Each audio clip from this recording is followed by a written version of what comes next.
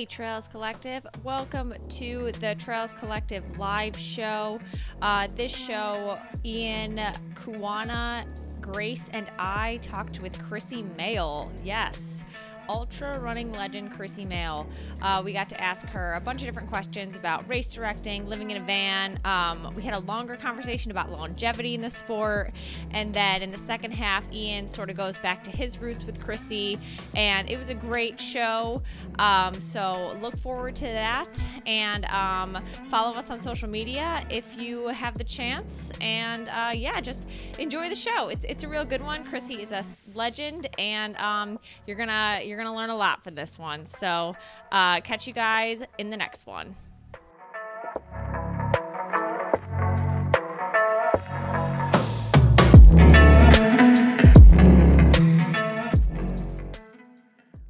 All right, Trails Collective world, thank you for being with us for this week's round of the TC Live and weekly rundown for the Trails Collective.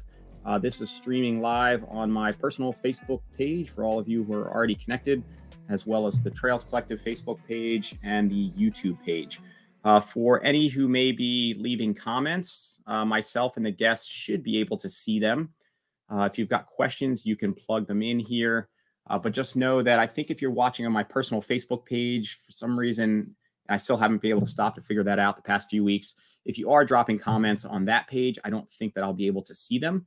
We can see them after the fact and respond, but in the moment, I think you have to plug into the Trails Collective Facebook page or the YouTube page. So feel free to check those out if you want to plug in.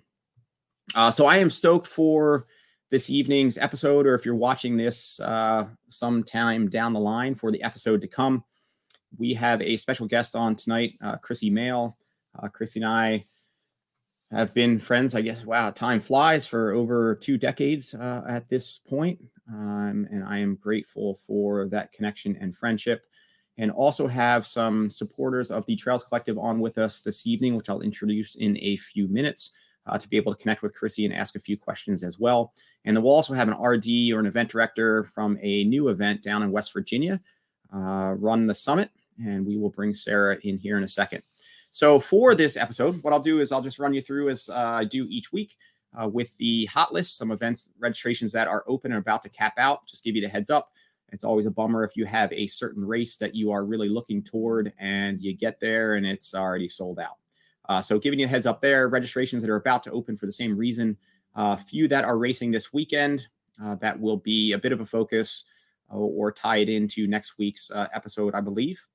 And then we will profile a new race with Sarah down in West Virginia. And then we will get into the front half of the episode, which will be our Trails Collective supporters and friends checking in with Chrissy. And then the back half, just Chrissy and I connecting on, you'll see what we connect on. So you'll just have to, stay tuned. All right, so here we go. So what's on deck for March 2nd, 2022? On the hot list, the single squatch 5.5 and 11 milers are on the warning track at 90% full. Enchanted Forest 6-hour ultra running April 23rd in Stratford, Connecticut, up a point to 96% full. The Blades 10 miler in Pocomoke, Maryland, running March 13th, is up 2% to 92% full. And the Breakneck Point Half, one of my events, it is now 95% full. And that is running on May 1st. So get in on that now. The marathon distance, which is Sunday the 1st this year, we split it into 2 days. We'll enter the warning track here pretty soon. I'm pretty stoked that is one of only 2 qualifiers for the U.S. trail team. It is Breakneck and some other small race called Pikes Peak out in Colorado. You probably never heard of it. It's definitely not as burly as Breakneck Point, but good to be with them. Registration is opening this week. Piedmont 8-hour in Powhatan, Virginia, and on the Bacon Trail, the Naylor Mill Trail 7K. I've always gotten a kick out of that event. They are about to open. And then racing this weekend, the Trails Rocks Last Runner Standing in Rochester, the Dark Side 8-hour in Clarksburg, Maryland, and the Naked Bavarian Leesport, PA are on my radar. And this year, the Naked Bavarian, I'm not sure whether they got the tweaked course through this year, but a good series of events put on by Uber Endurance Sports, and they have a pretty solid, at least front-end competitive field this year. But their events, I've always had a good time doing them. So That is what's coming up. I am going to bring into the episode Sarah. And Sarah is coming to us from West Virginia with a new event on deck. Sarah, thank you for being with us here, and introduce us to, I guess, yourself and what you got on deck with Run the Summit. Yeah, thanks for having me on. I'm gonna try and keep this brief. There's a lot going on tonight. So I'm just putting together a new race called Run the Summit. It's in Glen Jean, West Virginia on April 9th, and it's put on by Active Southern West Virginia. And Active Southern West Virginia is a nonprofit in the area, and all the proceeds from this event go to the free programming we provide. And one of those programs is Kids Run Club, which actually I was coaching earlier this evening. So nice. All that, that money comes to these programs, which are really just designed to get folks of all ages moving and creating an active, healthy community culture. So a little bit more about the race. It's in Glen Jean, West Virginia, which doesn't mean much to a lot of folks. It kind of does. That's got some name recognition, right? Yeah. I mean, there's some things to see in and around Glen Jean. Yeah, we've got the New River Gorge National Park is adjacent to where the race will be at. Not a small thing. Yeah. And I think that's like a great way to get people to come down and explore the area. And we just have a race that so happens to be right along the border of that. So this event will have a half marathon, 10K, and a 5K trail race. The 5K also has a walking distance to just kind of increase inclusivity for all kinds of mobility for folks. And the 10K and the half marathon would be more of a traditional trail race. And all of those trails are bordering the national park at the Bechtel Summit Reserve, which is this huge park that just borders right along the national park. And I think this event is really great for people looking for a family-friendly kind of race vacation. We also have a kids race. It's free kids race, which is going to be super cute. Like the way we have some 4 and 6-year-olds signed up. Nice. So I'm really excited to see that. Hopefully you could do a post-race recap and get some of those 4-year-olds to give some comments, just since 3 and 4-year-olds say some pretty awesome things. They just smoked it, just all out. I love it. And so, after the race, you do your whatever distance you choose, and you have the rest of the weekend to explore Glen Jean and Fayetteville and Oak Hill and all the areas around the New River Gorge. Nice. And rolling course, anything aside from just the area being beautiful that's kind of, remarkable, or draws, or single track or double, or what you got? But a mix of everything. So we've got some crushed gravel, we've got some double track, we've got some single track. This area was built by the Boy Scouts, so you can kind of expect mountain bike trails and things like that. So it's pretty flowy. There's a little bit of elevation gain, but it's nothing. It's not like going down deep in the gorge like Cabin Fever 50K last weekend. Yep. But so I would say of all distances, it's pretty runnable. Cool. Right on. And remind us of the date? It's April 9th. April 9th. And where people can go to find more information or to register? Let's send everyone to Active Southern West Virginia. I guess that would be Instagram. So it'd be at Active Southern SWV. And would it be okay if I just dropped a link on the Facebook? Totally. Yeah. You can drop it in the comments here as well. Easier. People are watching it after the fact. They can just kind of check out in the comments. Okay. Yeah. It'd probably be easier than spelling it all out. So yeah, totally. I'm feeling like a mental midget these days. And so even if you did spell it, I'd be all kind of confused and come up with some sort of other website there. We don't want to know where it's going to send you. Yeah, that's it. Not yet. Probably. Yeah. All right. Probably to somebody named Glenn and somebody named Jean. And I'm not sure how they are as a couple, but I'd probably find out. All right. So in April, then it'll be good to maybe reconnect. Maybe we can connect after the race and you can come back on and let us know how it all went down. Yeah. I really appreciate you giving me a platform to share about it. Yeah. Thanks a lot. Totally. Yeah. And we'll see if we can plug it more. So Sarah, thanks for tuning in with us here, and I will check in with you next round. All righty. Thank you so much. All right. See ya. All right. So with us this week also, we have a number of special guests. And we are just going to do that and make us all some teeny, tiny people. And let's just run you through. So format will be, I will introduce you to each of the individuals here. And let's just go from there, because then maybe that'll make more sense at that point. All right. So with us, we've got Kawana Dyer, Pietris, a relatively new transplant to upstate New York with a more recent span in Texas. It was Texas, right? If I'm remembering that right? Yeah, that was one of them. Yes. Yeah. And newer to the formal trail event scene, we chatted just a little bit briefly before we went live, and had been on the trails for a long time. I just thought you'd find out how it was just jumping in and running some of them, let alone events. And we got a nice small world connection. She's rocking the Chuckanut 50K shirt, virtual edition there. So very appropriate for this evening. And she has run events up to 100K in that opening window. So nice work going all in, Kawana. And thanks for your support of the Trails Collective. Great. And she's our newest columnist for the Trails Collective. For our community, collective wisdom, Kawana is going to be writing a column for us. So stay tuned for that. Sweet. And for all those who maybe Ellie has already connected with, and those who are supporting the Trails Collective, thanks so much. And so we're basically just looking back at what people are using, what they're not, what's worked with the Trails Collective, what hasn't. And so as part of that, hoping to get more frequent guest columnists to feed into that collective wisdom. So Ellie, thanks for that outreach. And Kawana, thanks for getting in on that in advance. You bet. We've got Grace Hot Pants Langheim. And Hot Pants, if you've seen Grace in Hot Pants, you'll know it's very appropriate, because the pants are, well, you can't really call them. I mean, really, lots of people. Actually, what were you going to say? Go ahead. Lots of people have seen me in hot pants. Yeah. Lots of people have. We should probably correct it at this point, though, because you probably have hot pants. But when I think of hot pants, I probably think of something that's more like purple and velour, or kind of like a velvet or something. I could make that happen.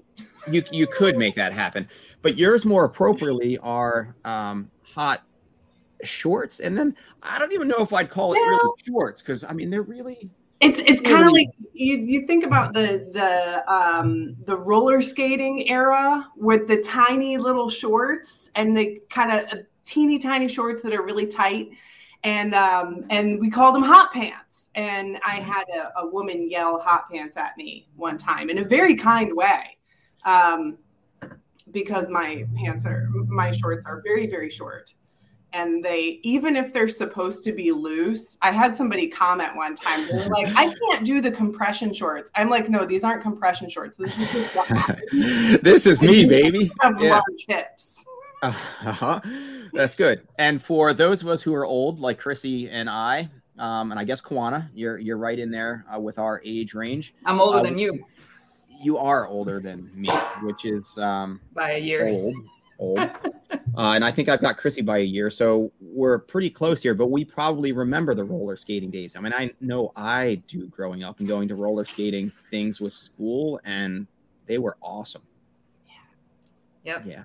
I still like to do it once in a while. That's fantastic. And so Grace, also from the get-go, a supporter of the Trails Collective, a member of the Trails. Supporter. I have no business being here. Like, I don't really do anything that interesting. You have as much business being here as any of us, except for Chrissy, maybe. And then also active member of the PA Trail Sisters crew, which is great.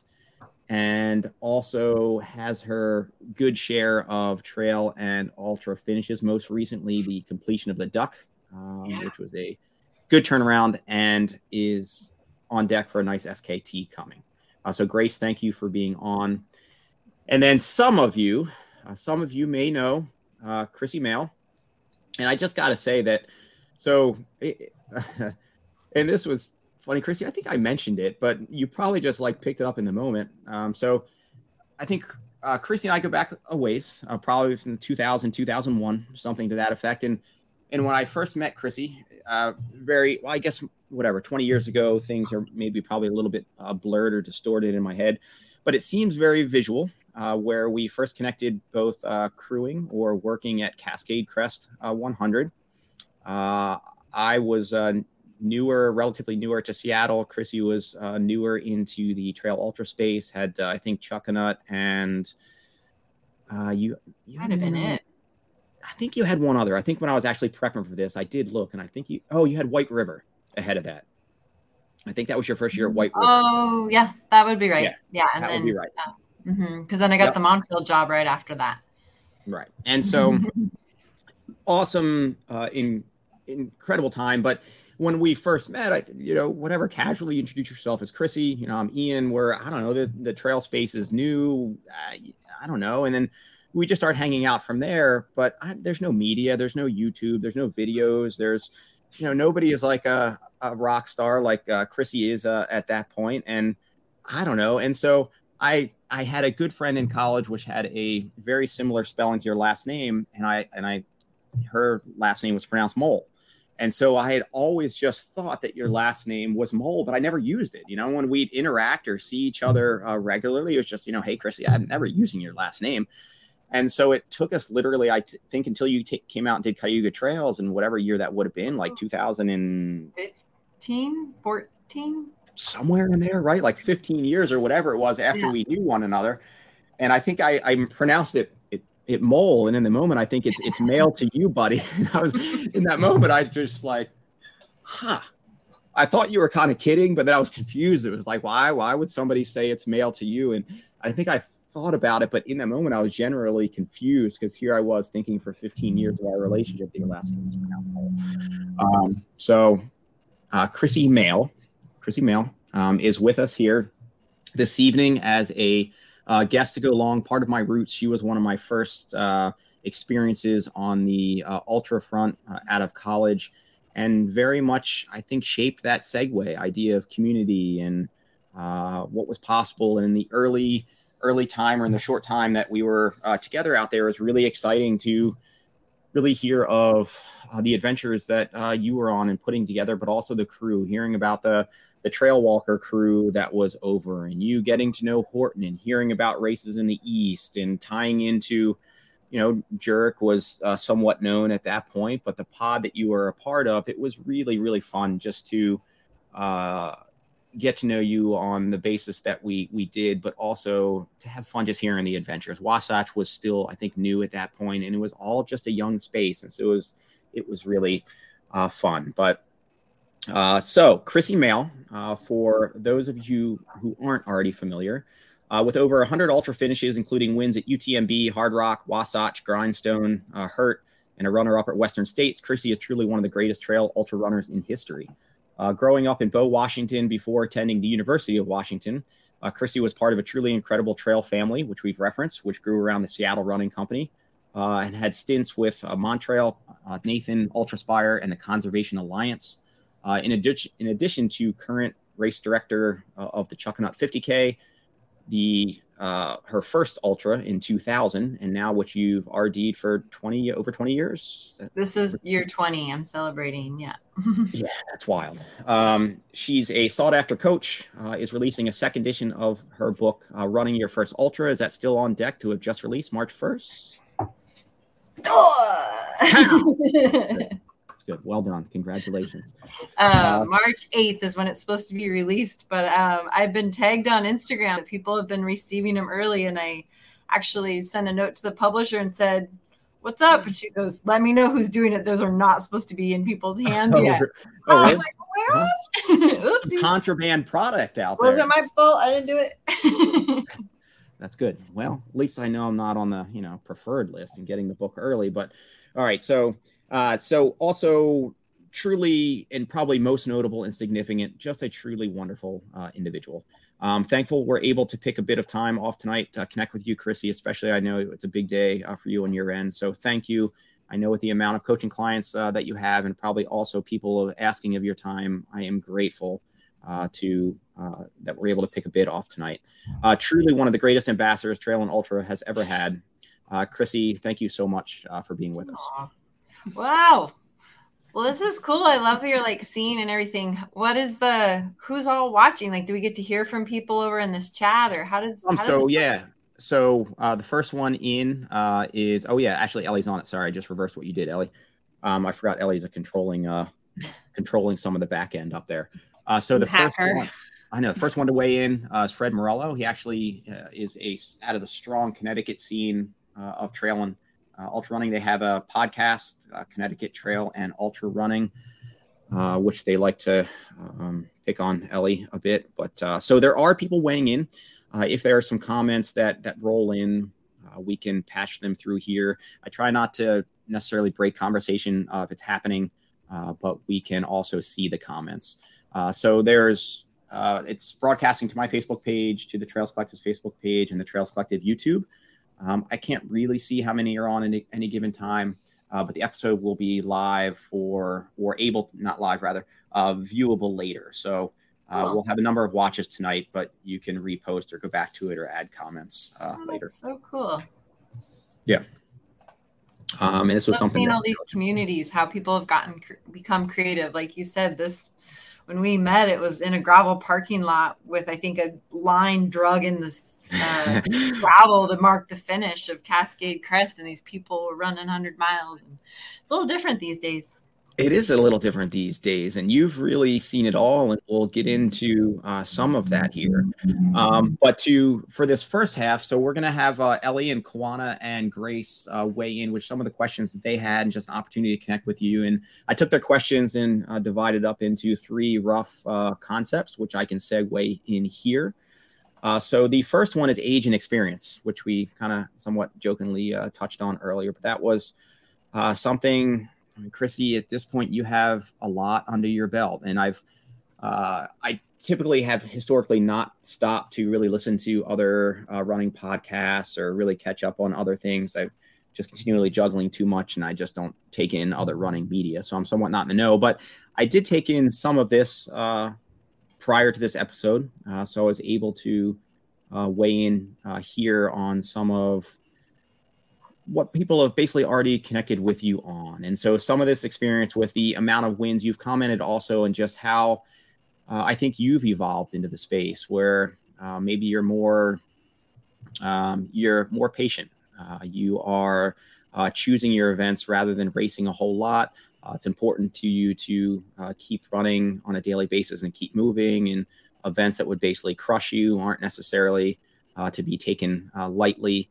And so you've just commented in certain ways how I think you've grown into the person you are now and how you see things, and that influences both you and your coaching. So age is definitely an experience to appreciate it. So to weigh in on that, question from Kawana and Grace and Ellie weighing in on some of those. So Kawana, why don't you lead us off there? Well, this one's, I think, pretty light and easy, just for the number of races that you've been able to run and win, right? At this point, what is your favorite distance and why? Oh, that is fun.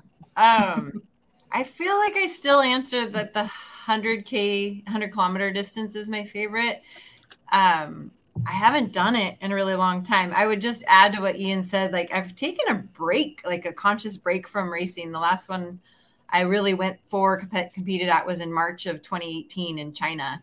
And so then throw the pandemic on top of it, and it wasn't even a possibility for a couple of years. So I haven't done the 100K distance in a while. I'm signed up for the Miwok 100K, and I'm really excited to see if I still love it as much. I haven't run over 20 miles in 4 years. No, I've done a couple of longer runs, but it feels like a really long time. So it'll be really interesting to see if I still love it the same. Did you ask why and why?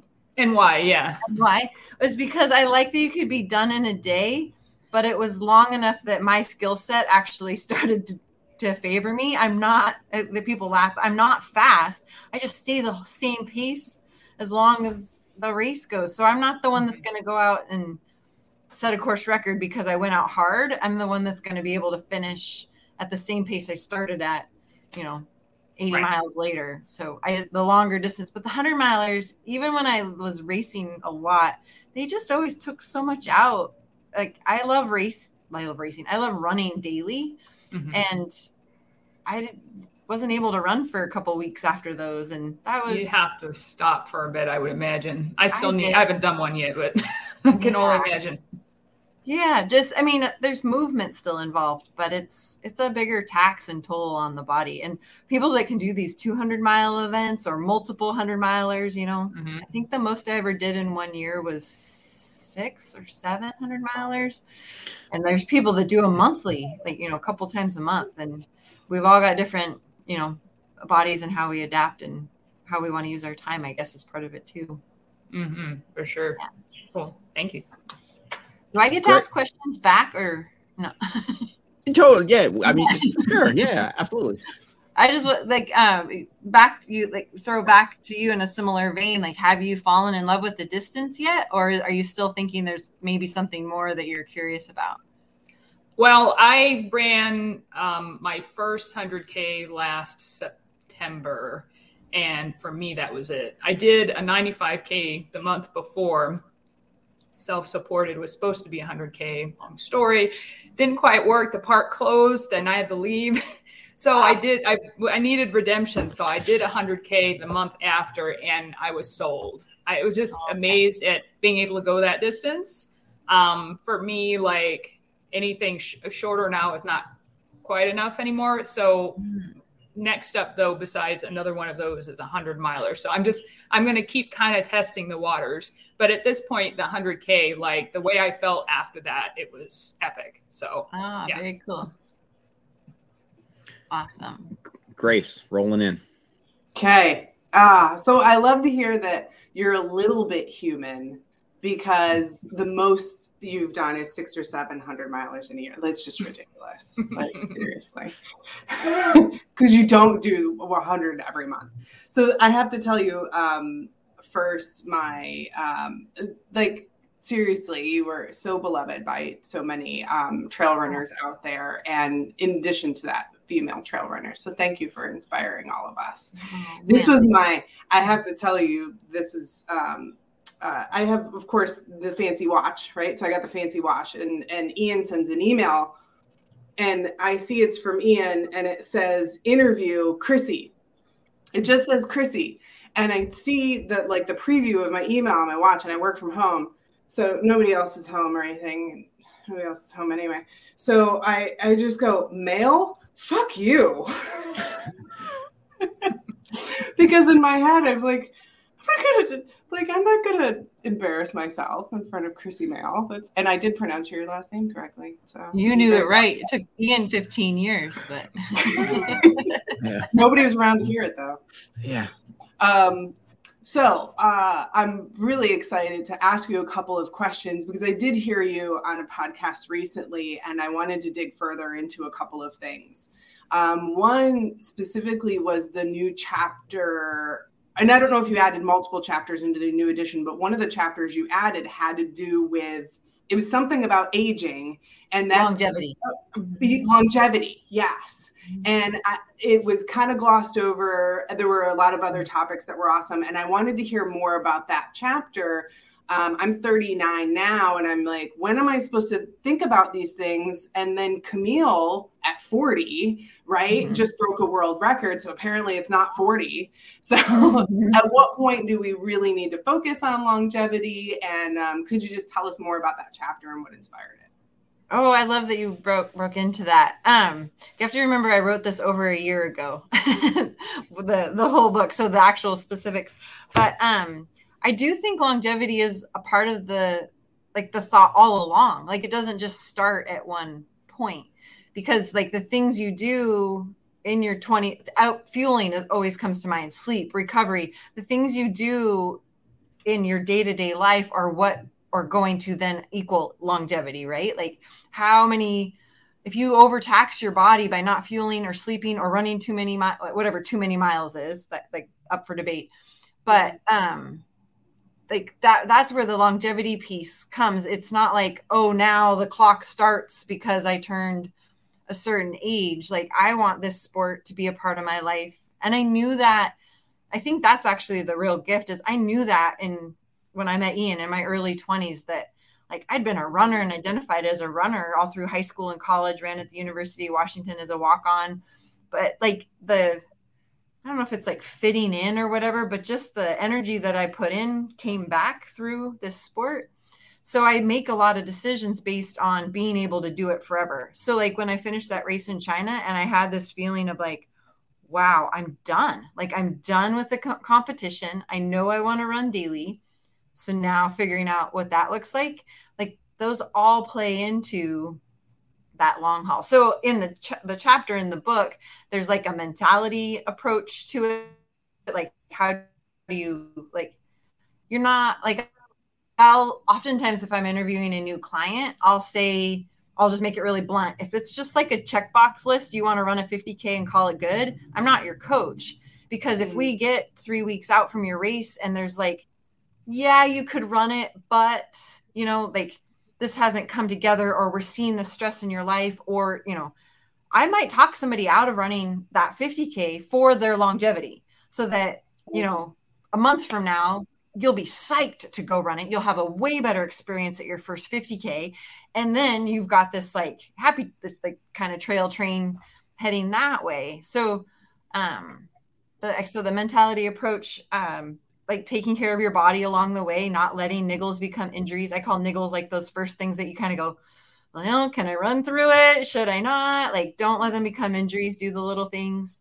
And then I think the finding your why, and that's a worksheet now that I also will make available on my website once the book, well, apparently the book's out there. We'll see. But like making sure like when you sign up, Kuana, for this 100-miler, why are you doing it?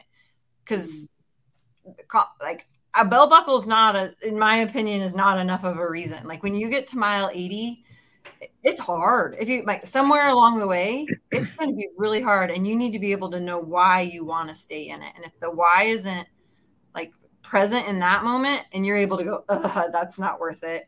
Right. Like that, you've put all this work into this experience, and then for it to like shoot out the door at that moment, because you also need to be able to go, that's my why, and I still need to stop and be okay. Because then that prevents that like, I've got this monkey on my back. Or like if you make the decision to not finish, you should like 3 months later be like, that was the right decision for me that day, and be confident in that, as opposed to that dragging on feeling of, like if I woulda, coulda, shoulda.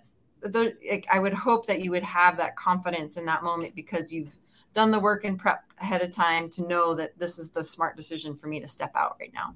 Mm-hmm. Those are some of the bits that are in there. I'd have to I'm tempted to peel open the pages and see if there's some other little bullet points that I could call out for you. Oh, I appreciate that. And I love that you're pulling that in already with, there may be a lot of people who are new to trail and discovering trail and ultra later on in life. And calling that out early on and saying like, hey, this could be something that you do for a long time. You don't have to do it all today, I think is a good message. Totally. Thank you. Yeah, welcome. Thanks for bringing that one up. And then Ellie, you had a few from you still being in the young hot seat that you're in with, I mean, not that you've not been doing it for a while now, but I shouldn't even say going into the prime years, right? I mean, because you're, I guess, historically thinking, and Chris, you can comment on the physiology maybe better than I could at this point for sure, would be, maybe whereas the prime years of women's marathoning maybe was bell curve top out at like age 36 or whatever. So Ellie, you'd have X number of years ahead of you before you hit that. I think when I was first getting into the space, the thought was, at least my thought was, that maybe an individual had a certain amount of top or full in like road marathon efforts, and then you're just cooked. Like that's if you're going to use the matches that you use, Ellie, or to a certain association buckets that maybe you've referenced to, Chrissy, in some of the way you've referred to things, like you can only go to that well like so many times. And road marathoning, I felt like you had a couple hard efforts, but ultra, as we were getting into it, I thought it was different. I thought the intensity was maybe a little bit different, and you wouldn't necessarily cook your system like you would with the road scene. And then that proved not to necessarily be the case, right? I mean, we saw some of those around us and still pretty much like frying their systems. But then you also, to Grace's mention, you've got people like Camille going doing what she's doing at the age she's doing it. Or last week, you've got Jeff Browning, who's continuing to do it at 50. Like it's pretty nuts. But so Ellie, assuming that you're, 10, 15 years behind us at this point, weighing in also on some of the considerations of age. Yeah. So I wanted to ask, what are the most important athletic investments that I can make now at the age of 30 to keep performing as I get older? I like that, athletic investments. That's a good way of terming it. And I'm kind of piggybacking on how Ian led into the question a bit, like in terms of people burning out or what is our prime. And I think you're saying like, how do I keep this going? That burnout piece. I also wonder, the prime piece, is that an age or is that a number of years? Because like when I got into the sport, people were in their late 30s and 40s. I was 21. And so when I got to my 30s and 40s, I already had 15 years of, I was probably at 75 races at that point, where some people had just started at, like, they say 35. So in 10 years or 14 years, there's like that difference. So does that affect the prime? Like if you came to 35, maybe, having had a career and kids, and then you started running at 35 versus so those are questions I have. The sport is a lot younger now. It was rare people starting in their 20s then. It's not so rare now. Lots of people are starting younger. So it'll be interesting to see how all of us do. Is Jeff Browning and Camille, are they anomalies? Are they like these like one-off things that we can't necessarily model after because of what their physiology and makeup and background and everything? Or are there things that we can all bring in? So I guess what I kind of meant was like, so for example, one of the things, like I started a couple years ago doing like mobility and a lot of strength work and, but not like lifting heavy or throwing weights around, just doing regular like body maintenance, foam rolling, Myrtle, hurdle drills, things like that. And I started doing that like a couple years ago. And just from when I started running, and now, like, I can tell my body is just much more durable. I mean, part of that probably is also I've raced more and my bodies get smarter and stuff. But like I stop runs earlier so that I have more time to do mobility work and such. So I was just wondering if there were other things like that like, oh, you should probably like start that now. And it might not be like an immediate, like, oh, this like made me 10 seconds faster. But like in 3 years or in 5-10 years, I'll be glad that I started it now. Mm-hmm. I would say mostly for the habits that you're creating. That's incredible. Trying to get somebody that has been running for 15 years to start a mobility program when they just love running and would rather maximize those last 3 to 7 minutes of their run. Like, I'm just going to run. Like I'm typical, like I don't do my hair because I would rather run. Right. So I wash my hair and like, I'm like, it's just a silly example, but like there's things with your athletic investments that would be like good priorities. That is awesome. And that's a hard thing to train. I've had to learn it later in life. I was definitely the like run as long as I could, be at the computer with wet hair, getting my work done at, 9 a.m. or whatever. So those are great practices. The one, I always think of strength work, fueling and recovery. And recovery has become a way more key word now than it ever was before. And fueling and sleep both play into obviously the recovery piece, but setting up good practices for that now. I do think that fueling, the conversations are starting to be even more broad and open, but unfortunately, and even in my era, gosh, did I just date myself there?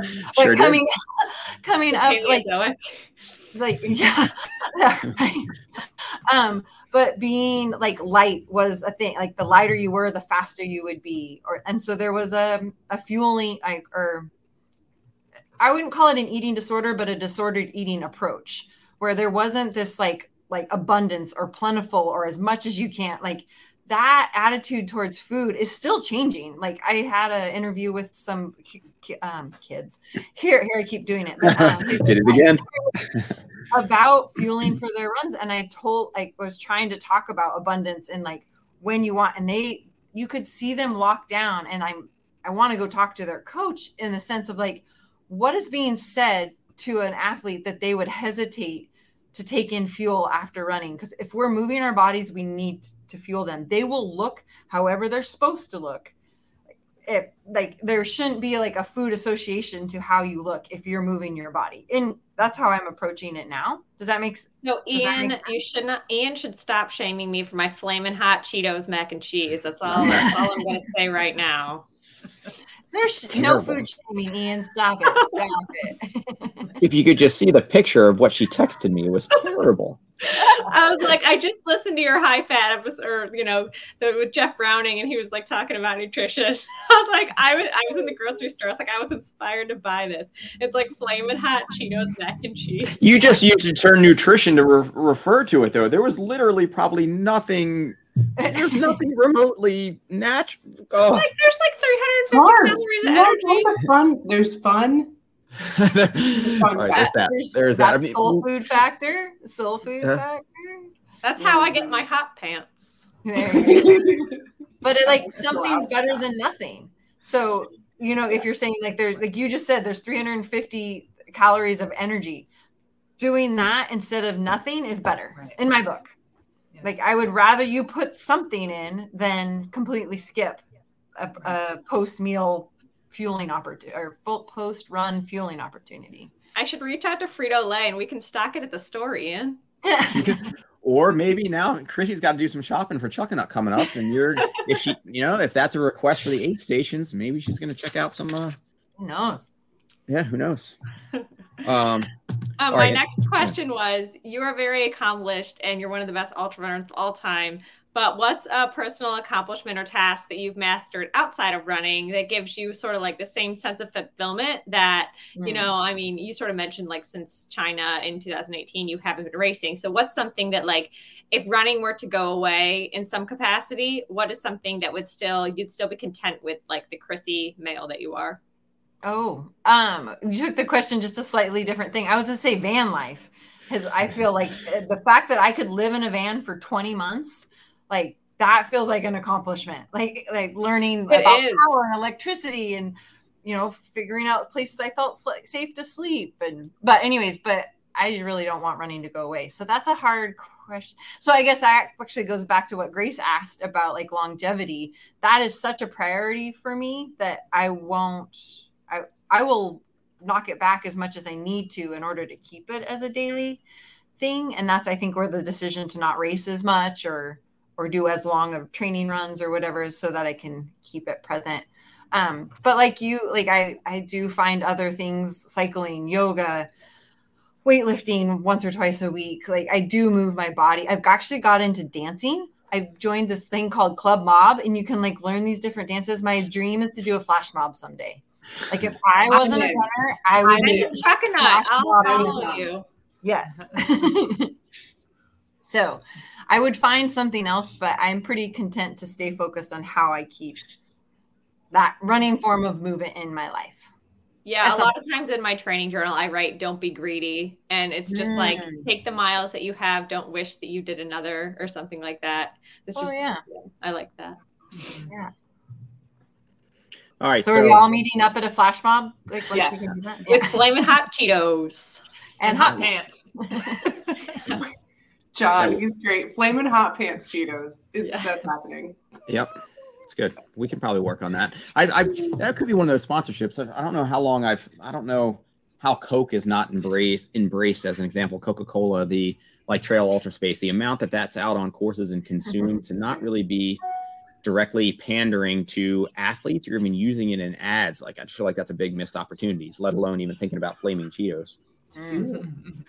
All right, so moving on beyond the fact that Chrissy and I are older, but Kawanna's even older. The next one were some questions about Chuckanut. Chuckanut is very personal for Chrissy. It was her first ultra. It's in her relative neck of the woods. It shaped who you are, as the story goes. If to finish your first, it was as long as you were smiling at 8 stations, you wouldn't get pulled.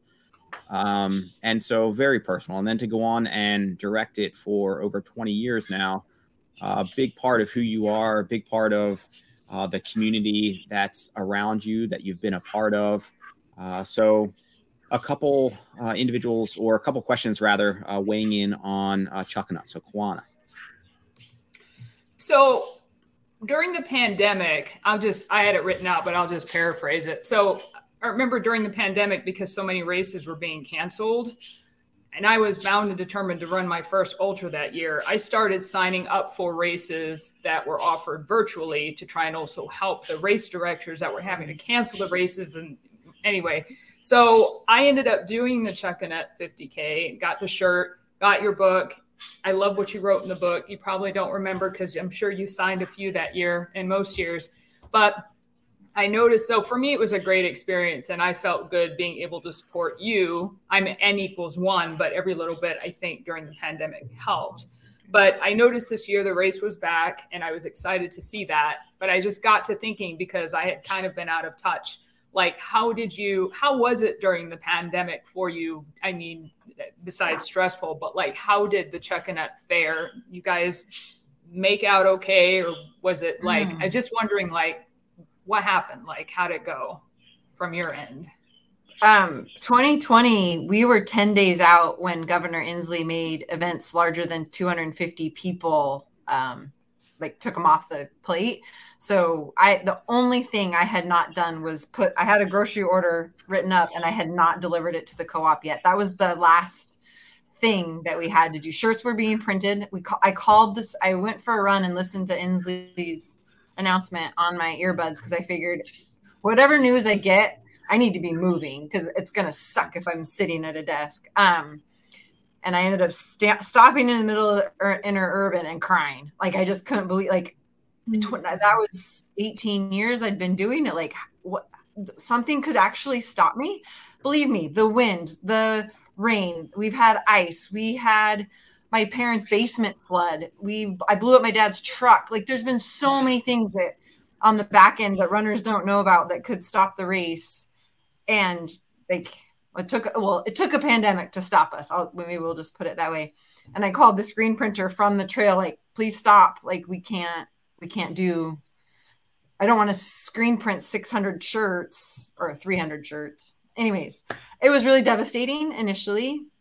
But then the community, like, as everybody's going through it, you're just having your own personal experience and seeing that, like, we're all in this together. The Ginger Runner, Ethan and Kim Newberry, they were a month after us with Tiger Claw. And then we created the Race Directors Collective. There was 8 of us out here on the West Coast that tried to come up with it ended up being 9 pages. It started as like 50 pages of how do you put on an event in a pandemic? Like, so the rallying of race directors together, along with runners and stuff too. I'm just answering your question specifically, but the way that people tried to come and like deal in the moment was really cool to be a part of. So I feel thankful for that. And then we got creative for the shirt that you're wearing for the virtual event. We didn't feel comfortable. Our community's been very conservative, and we wanted to honor that in terms of how we came back to events. And so we did all virtual in 2021 and created these segments. So the January and February had segments, and March you ran the whole race. And it was really cool to see how that built up for people. And I had it was mostly women come up to me, because I went to the course on what would have been like race weekend and the weekend before, and saw people. I ran up and down the interurban so many days asking random people, were you running the Chuckanut? And if they were running, I would turn around and run back in to Fairhaven Park with them. And there's a couple of women that were like, I wouldn't have thought I could do 50K. But the fact that you'd set these segments up, I thought, well, I can run, 6 miles and 4 miles and, divide it up. Mm-hmm. So then in January, they ran the 50K, and then over 6 days, then they did it in 2 days. So they tried on one day in March, and like the look of disbelief, like, oh my gosh, what did I just do? So that's cool. We still got to have that bit. And so we've carried the virtual forward. So then coming out of the pandemic, that was a lot of work we charged half the amount of money and got a third amount of registrants for the virtual year. Mm-hmm. So, and it was all new. Like, I know how to put on this in-person race. It's a lot of work, but I know how to do it. That was like, we are creating from scratch. Right. So the nice thing is, like, my co-RDs have been awesome in carrying that forward so that work can still have a place and do the virtual alongside the in-person event. But to be honest, I'm just so excited to be in Fairhaven Park on March 19th. Like, it'll be special, I think, for sure. Yeah. Like, are you able to join us this year? Well, I wasn't planning on it, but in person, no. But if there's a virtual, I could probably wing it, although that doesn't tie in well with the longevity part. But I could probably wing a 50K. But yeah, I had mentioned somewhere that my sister actually lives out in that direction. And so eventually it would be pretty awesome to head out that way. I just have to obviously plan for it. But yeah. Is anybody else on here coming? Yeah, so let's jump to you, maybe, Ellie, and then we'll go to Grace. So yeah, Ellie, you weigh in. Oh, yeah. I'm coming out to check on. I'm very excited. Oh, that's right. Now I remember why I know your name. Yeah. Yep. Yes. So what is something someone should make sure not to miss when they visit Bellingham? So I'm going to be out there for a couple days hanging with Ian's brother. Oh, well, he'll show you around. We'll show you around. Where are we going here? I mean, I could go food, I could go trails, I could go breweries. Well, the day after the race, you're not completely dead. We could do a short little run. We are doing a run through the local running store, Fairhaven Runners, on Friday morning. It's just, I think it's gonna be like a 3-mile deal where we show you the new finish. As a new participant, it's probably like you'll follow the markings. These people that have done it 10, 15 years, it's going to take like, somebody standing in the middle of the trail, like, no, you don't finish on the interurban anymore. We're sending you into the 100-acre woods. So we're going to do a preview run on Friday morning before. I think it's like 8 or 9 a.m. I'll put that on the website soon. But you'll see the course. So there's other great trails, like Lake Padden is a beautiful, it's like 2.7 miles around the lake. It gives you a good sense of the vibe and energy here, I think. Galbraith is another one. The North Chuckanuts are beautiful. So we don't actually utilize the North Chuckanut trails. We are more on the south end, but there are like some really cool routes up like Raptor Ridge and Hemlock Trail and oh man, I can't rattle through it. I know them from running them, not like the actual names of them kind of thing, but yeah. So for running, yeah. And then there's like, even the urban runs, like we've got the Bay Trail or Whatcom Falls Park. Like there's ways to do urban running that can incorporate trails. And then you get a sense of town too. Like you can connect Fairhaven to downtown Bellingham on the Bay Trail, like things like that. Cool. Yeah. I love it here. There was, well, good, Grace, but I was actually just looking for it this afternoon, Chrissy, and I wouldn't expect you to necessarily know, but I couldn't re-find it. So Jerry Lindgren, do you know who Jerry Lindgren is? That's all right if you don't. Well, you should, but that's okay if you don't. So Jerry Lindgren was historically one of the best distance runners that the U.S. has basically ever produced. But he was also out of Washington, and I think he did if I remember right, he also went to school at Washington. By the time he started University of Washington, he was already, if I remember right, had run in the Olympics, had already held a world record, and there was something else like along that line where just incredible before he even started. And then he was one of the ones that would basically go head to head with Prefontaine back in the day in those races. But he grew up somewhere in your neck of the woods, and he was a really big mileage runner. I don't remember what he used to do. He used to do, I don't know, 100 to 200 mile weeks, like all the time. And one of his runs was kind of like legendary. I think I can't remember what town he was from, but he basically like run up to like, I don't know, whatever, like Mount Baker or something, and then run back, or it turned into these like 40 or like 60 mile runs, whatever it was that he would just, I don't know, do because that's just what he did. And that was like part of his training or whatever. But I'll have to look for it. I just, in case he was somewhat of like a local or Washington like legend, I thought maybe you would ring a bell, but that's okay if it doesn't. It sounds like some lore I need to be aware of. Yeah, and it's pretty amazing. I ran into him. You made it up. Yeah. Well, yeah. I may have exaggerated there. I can't remember what it was. So it was along that line. I ran into him in the time when I was living in Hawaii. He kind of disappeared basically off of the scene. A couple decades ago. just basically like vanished, just dropped out.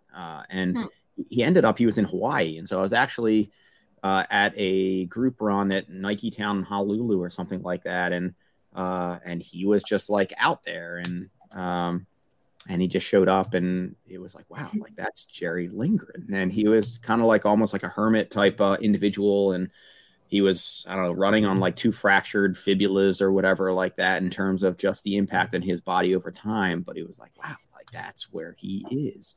Longevity. This is what it's saying. Longevity. Incredible.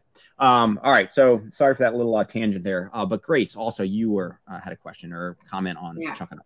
Thanks. I don't want to forget this, by the way. Ellie, you're going to be at Bavarian this weekend, right? I am. Are you? Yes. Yes. I hope you pass me. I'm doing the 20 miler. You're doing the 40. I'm doing the 20 miler too. Okay, never mind. Maybe she'll pass you anyway. I'm going to be nowhere near her. This is exciting. Oh, it's going to be fun. So if you stick around for a few hours, I might see you. I will. I have nothing else to do. That is a good segue. So, Chrissy, Uber Endurance puts on a number of events. One of them this weekend is Naked Bavarian, and they put on they have a really vibrant community following around their events. So, in case that's where Grace was going. Aid stations. It is a stacked race. And literally, I just signed up for it a couple days ago because I want to see the finishers for this. I am really excited about the men's 40 miler. I'm excited about the women's 20 miler. It's exciting. So that said, you know all about community races. Again, I wanted to dig a little further into, you talked about Chuckanut and how it's a community race and the community has embraced it. And I dabble a little bit in race directing. Of course, Ian, he race directs some big stuff, right? And I wondered if you could talk more about that and there's a couple of races that I'm looking at creating, right? So if you were to be creating a race now, what advice might you give to a race director to make sure it is embraced by the community and has that really great community feel, but it's still, well-run, professional, all that stuff? Mm-hmm. Gosh, I mean, it's kind of one of those questions like, how do I become an ultra runner? Like there was no path to say, you meet Scott Jurek when he's won his first Western States, and then you like run with this person, meet Ian at Cascade, I'm sorry. So but when it comes, like if I look in hindsight, I didn't have this path. I didn't say if I do this, then this is going to happen. That wasn't how race directing unfolded for me. I just knew I loved the thing and I didn't want it to go away when the founding race directors said they were done after 10 years. And I took it over when I was 24. I didn't know what I was doing. So those first couple years were kind of mimicking what Doug had done. I remember printing off registrations and driving them between Seattle and Bellingham to all of the running stores. And then people would mail me a check for $13 and I would deposit it into my own bank account and I would type everybody's name into a spreadsheet to create the results and everything. So talk about starting from the roots. But I think what that does is it's like, I know every level of this race from those early days, and it was all driven by like this love for it. I guess advice for that is do it in a way that is sustainable for you, that you can keep that kind of passion for why you're doing it. Okay. Because I've been asked to do other events and I've turned them down because I don't have what I have for Chuckanut to do multiple times a year.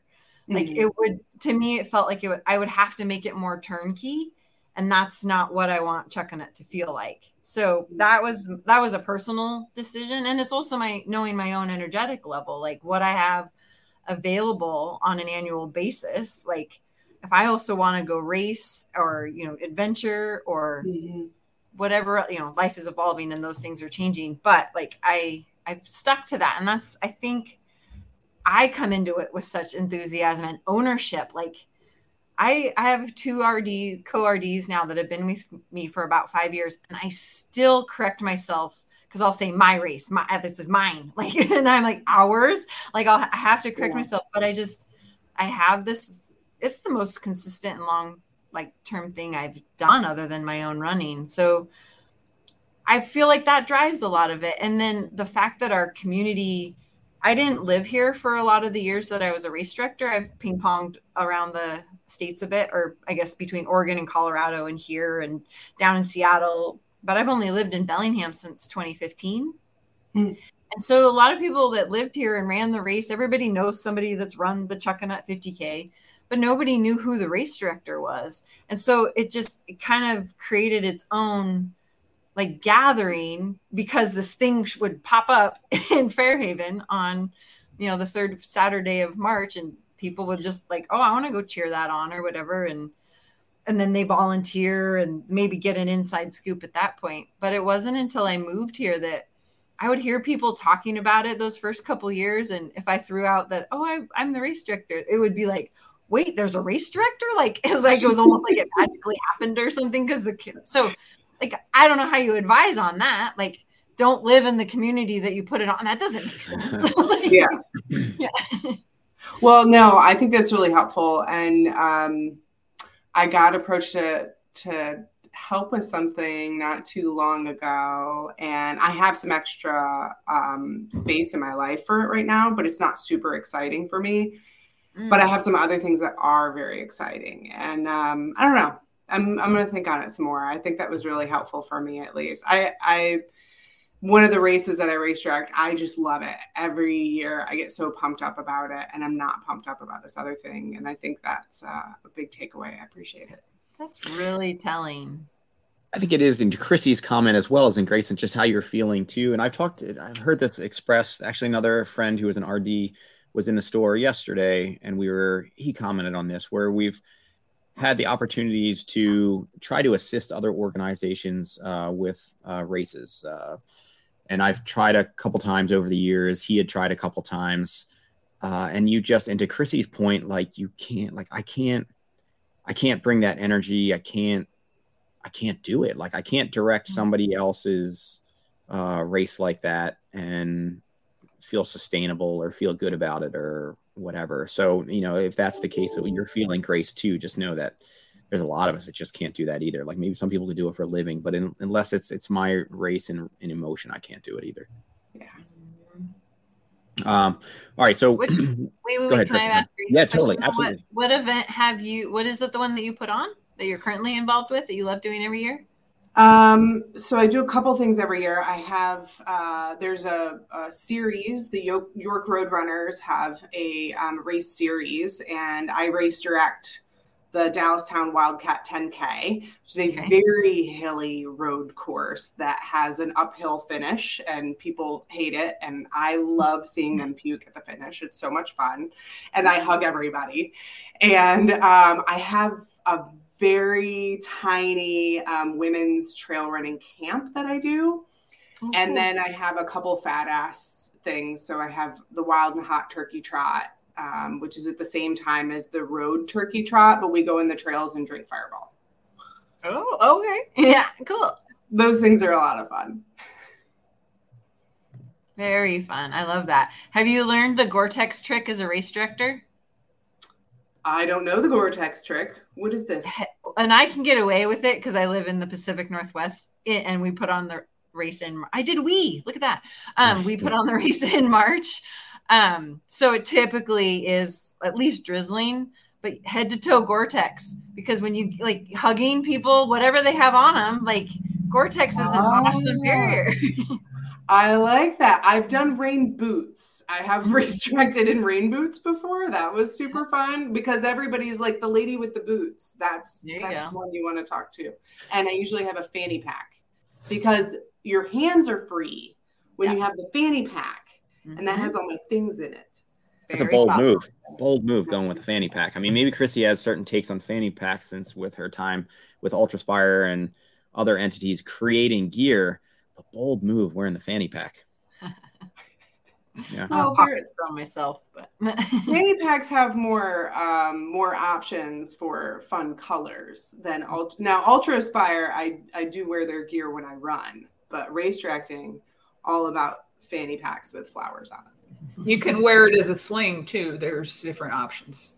See, I have All right. So the third topic area for this front half, and hopefully we'll get back half the coaching angle. So, Chrissy, I have not been coached by you, but I imagine you're an amazing coach, sought after coach. You bring so much experience to the table, so much thoughtfulness behind it.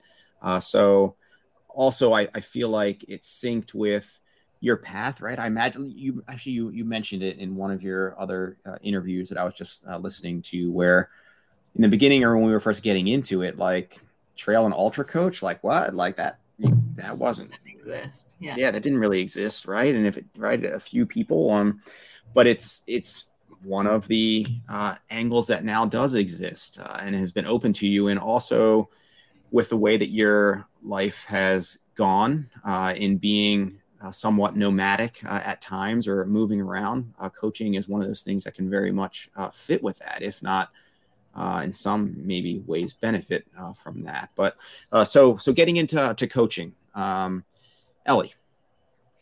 Yeah. So as I look towards this next year, I'm going to be doing a lot more traveling than I ever have before. So how did you get comfortable traveling so much without having really like a home base?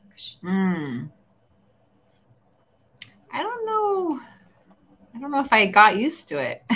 I think the drive to travel was so strong. It was hard at times to not have a home base. Like I think I do best when I've simplify it. I do best when I can picture where my bed is. And so like, even if I'm off and I'm, leaving for one trip, coming home, dropping one bag, picking up the other, this really happens. And then going, if at least I saw my bed, like I saw where home was. But there's been, the last 20 months, my bed has been my van. And so I've had to like change that thinking to not just the whole space. It really narrowed down to where is my bed. Like before it was like, I had my kitchen stuff and my couch and blah, blah, blah. And it got really, I had to have wherever home was to do well. When I moved here, I had my stuff in storage and I lived out of 5 duffel bags for 5 months.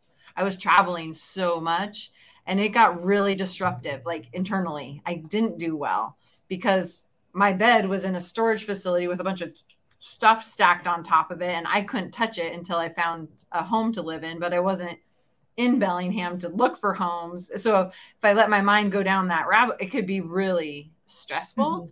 So I think, since I've just in the last 3 years really found like a good meditation practice, I think I've always like had a connection to meditation through my movement, but now I have like a conscious, like, oh, this is what meditation is, practice kind of thing. And it helps me be really understanding of what the present is. Like right now, as Ian kind of hinted at, I bought a house. So after 20 months of living in the van, it closed Monday and I slept there last night for the first time on an air mattress. Aww. And my stuff doesn't get delivered till next Monday.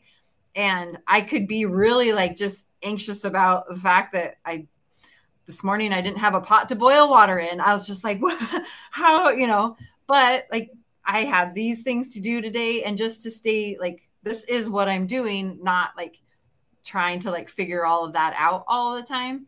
I think that applies to like it's a mentality piece of how you approach it. Like, how do you choose to approach traveling a lot and preparation?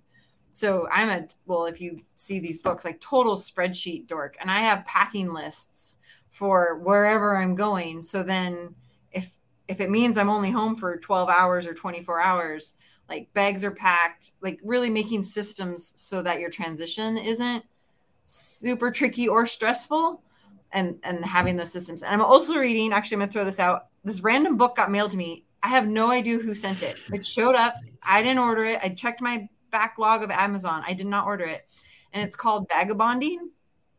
And it was written in 2001. And it is so applicable to my mindset, like how I approach the world a lot of times. I'm probably even more grounded than this person is, but talks about how the more simple you can make it, like you don't have to have everything planned all the time.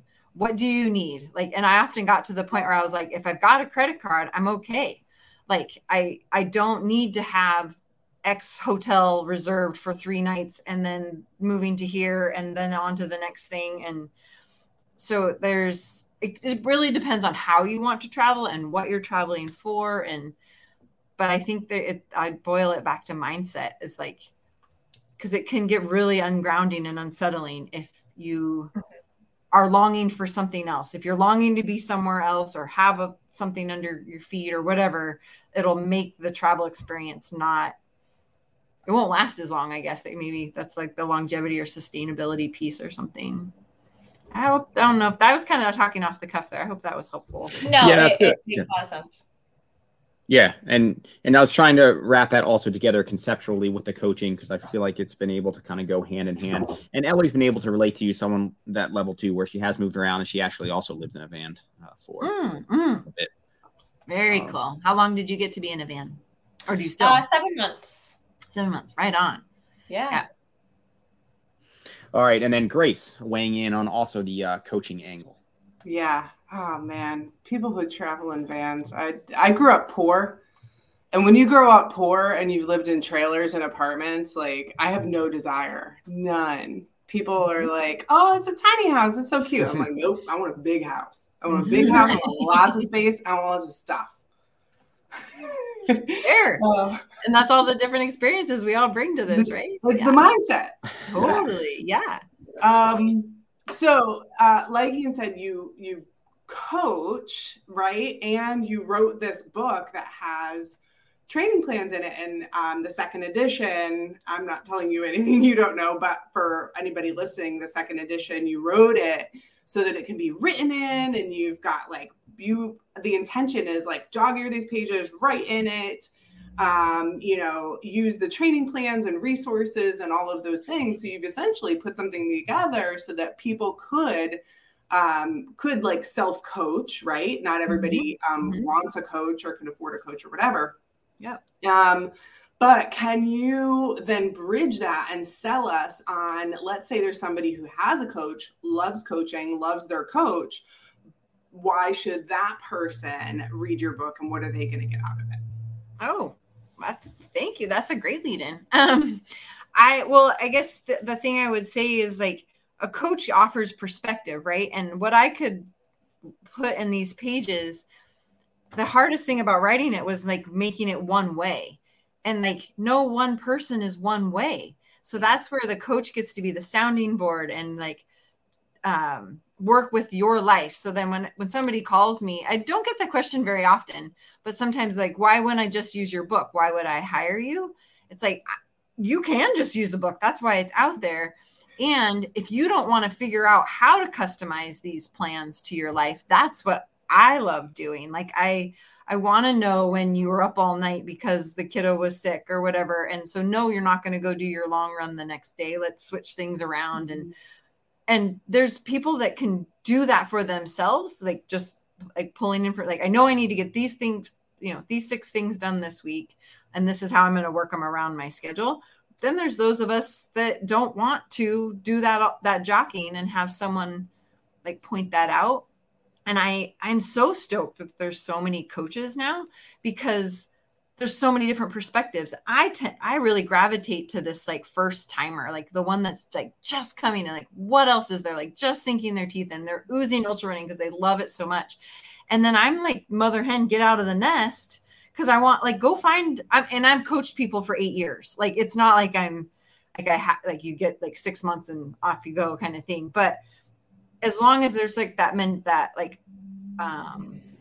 curiosity that's going in, once it shifts, if it shifts, and some people it doesn't, but if it shifts to like well, now I want to set my PR, or I want to take 5 minutes off my 50K time, I'm not your coach anymore. And so I think that it's lovely that we have so many different opportunities with coaching. So that kind of in a roundabout way answers the question. Like the book is just another perspective to add to your curiosity of the sport. And there are other pieces like another update we did on this one is the table of contents is more like an index. Mm-hmm. So if you have like a question, you could go and look that up and go right to the page. So it doesn't have to be a cover to cover read. So it can be more of a reference. So there could be some stuff like, well, how would Chrissy answer this? Maybe it's relevant, maybe it's not, maybe it works, maybe it doesn't, but you've got another perspective on it that could start a conversation with a coach or running buddy or race partner, whoever. Yeah. And can I give I was just going to say a quick plug on that to follow up. I actually use the training plan that Chrissy has the previous version, the version that is supposed to be out already. That's what I used all last year. And it was great. So if anyone is wondering about the book, so here's another plug, I would get it. Thank you. For sure. I love that kind of like community mentality of it, because that really is, I think, what makes a well-rounded trail runner is getting this piece of advice from this podcast and this person who I ran with last weekend, and then this book I've read. And so which I have coach and I coach, right? So even if I'm coaching, for example, well, there's just another resource I can pull in, another perspective, because like you said, there's so many different solutions out there for different types of runners and different situations. So really, I think lends to that community, just mentality that we have already about trail running, that there's not one solution that everybody should follow, like there might be with some other sports. Maybe. Nice. Yeah. I think that's why this one speaks to me. Being an extrovert, like, people, bring them all around. All the perspectives. I bring them all in. Sometimes it's a little overwhelming, but I do bring them all in. And then we dance about it. Right on. Well, Chrissy, if you're still good, I'm going to transition into this next wave. So Kuana, Grace, thank you so much for being on. Okay, cool. Thank you. Nice to meet both of you. Chat with you. Likewise. Thank you. Absolutely. Appreciate your time. And maybe we'll both end up at the starting line of Chucking Up one of these years as well, or Connect, or maybe we'll be able to pull Chrissy back out here onto this East Coast stuff. The East Coast. Let me see how Miwok goes. Yeah. All right. Kuana and Grace, I will talk to you both later. Awesome. All right. See ya. All right. So, Chrissy, we'll try to feel this out. You let me know when it's time. But so it's been fun in the prior ones, kind of like you referenced in terms of running as a whole. Like there wasn't really necessarily a plan. I think with maybe one of the first route sessions here, I just thought it was fun to look back through some of the photos. And I guess being in the digital age that we are now, there's so much of a record of where we've been. And I don't dig too deep, but I think it's just fun to be able to look back and to celebrate and to reflect. And I think it also cues or makes some of the memories and maybe comments more visceral. So I am going to start. There's a handful here of, I guess, questions or concepts related to photos. And the first one is basically like a 4-part photo thing. So I am going to, let's see if I can bring it up here. Lead in with, bear with me and hopefully it doesn't get botched. I am going to lead in with that one. Oh, goodness. I think I know where this whole series is going. Yeah. So what would the Chrissy of here, your high school days there? That's 8th grade.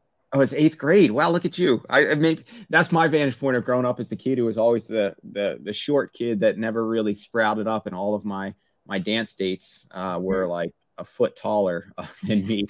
So I'm putting myself in my shoes, and I probably would have been up to your elbow, maybe right there. But with your background, so putting yourself in those Chrissy shoes, let me see if I can make it work if I do this. So you can see this, right? Is it still working? Yeah. Okay. So with this series, so the Chrissy back then, of all the places that Ultra would take you from Washington, I mean, you grew up in a really beautiful part of the world, rather. But as a kid back then, you couldn't have known the places that sport, that endeavor would take you, from Switzerland to, I think is this South Africa? Yes, that's the Otter Trail, if I remember right. South Africa to Tanzania. And this, we actually had a small world occasion or a connection here. One of my daughter's best friends here in town, her family actually lived in Tanzania for a while, and they were friends. I think it was with that individual. And so it just came up in conversation. Yes. And they were like, we lived there. No, actually we were friends with this runner. And I was like, I think one of my friends was in Tanzania for a bit. And so it was kind of a nice small world connection there. But to Tanzania, so cool. To representing the U.S. as in world team. And I think that was in Europe, if I remember right. France, yeah. France. To down to Chile with Yassine. So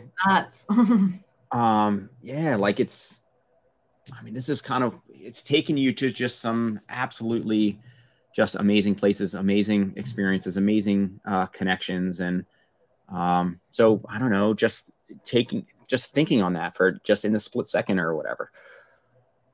The first thing you made the comment about always being shorter or whatever, but I've always looked taller in photos because I'm so long limbed. So it's probably only like 5'2" or something, but you did look tall there. I just look long because my arms and legs are disproportionate. So I think it helps me as a runner. Like I like the length of my legs, but I do look taller than I really am.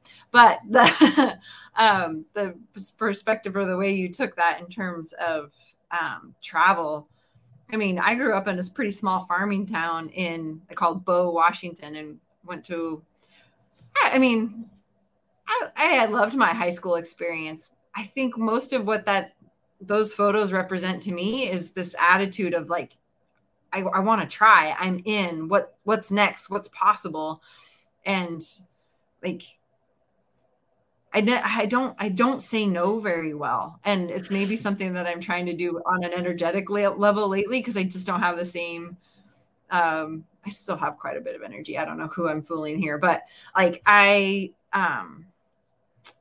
love just having the potential and possibility. And that just seems to always open doors, whether it's for travel or like the way I bought my van was a totally like crazy story. Like I love how life kind of pieces together that way. And I made reference in the previous version of how, like when somebody says like, I want to be an ultra runner, how do I do it? And I feel like they're looking for the like, well, I went to med school, I took this test, I did this, and it's not a path of that. It's like, follow your heart. Where do you want to go? Answer yes, try it, and then be willing to divert paths. Like the Conservation Alliance, the time that I did there was a really telling, like when I took turns to that and then away from it, I look back at those points and be like, man, if I had stayed at the Conservation Alliance, I can see where my life would have looked and led. Like I would have stayed in Bend, Oregon, and a lot of wonderful things. And then there's all these like ping pong places that I ended up over here that wouldn't have happened. And neither would be bad. It's just like being able to see where like these choices you make along the way end up taking you. The other thought that just real quick it brings up is like, man, I had to think really hard where some of those were. So in saying yes a lot, sometimes you don't create memories. It's like there's so much sleep deprivation and like maybe not enough nutrition while you're out there. And and then you come back from one and you're off to the other. Like, do you remember what you got to do? So there is a little bit of balance there that maybe I'm not always in on. Yeah. That's interesting. Right. And and I'm just dwelling on your response there in the second too, because knowing it, as long as I've known you, you were always off like on these adventures, but I could see how that would be a thing too. And especially in the context of how hard you were going in life, whether it be working or organizing or running, that's pretty right. And to who you are and what you were doing. I mean, each one of those is a really intensive venture or whatever. So maybe your earlier point, you're only doing 600 to 700s, which is right. A laughable concept in terms of only doing 6 to 7, right? I mean, you're no Hans Dieter Weiser, whoever, but like who's doing 600 to 700s a year, let alone how you were doing them. I mean, that's wild. All right. So let's go with this next one. And I don't even remember where I pulled this one from. I don't think it was your page, but I love the photo. Maybe because it has some meaning for me as well. You're not going to be in the photo, but I love that it is given the color treatment that it has been. It speaks to me to, I don't know, like thinking back to like a simpler kind of like fun time, but also really speaking to the community that you were a part of. And oh my. Right. And so just like you touched on it, right, with the community around the Seattle Running Company, and that was your segue on just running with the boys or whatever, and welcoming you in and establish maybe your level of like competition. But here, where we just mentioned some of the butterfly effects and spun off, right, where these individuals also went and their impacts in the world and the trail scene. And this was 2003, I think, if I got the date on my tag right. So, I mean, that's got to flood in some memories for you in terms of looking back on it as well. Oh, those are all the guys that got me in right away. Except, is that Mark Godell? Yes, I believe so. Okay. I don't think I knew him, but I think that I remember. The hat and glasses were kind of throwing me off on him a little bit, but then I think it's Mark. The other three are super identifiable in my world. Ian Torrance, Hal Kerner, and Scott Jurek. Oh man. Yeah. And then the van behind it. I mean, that could be like a Patagonia photo in terms of like Yvon Chouinard, like talk about legends, like, you know, what else would I say? And like how they've all gone off and spurred their own running communities, Ian through coaching, Hal through the store, Scott through like public speaking and the Boulder community and everything. That's a really cool photo. I like the coloring and everything. Like you said, it makes it totally talk about era, right?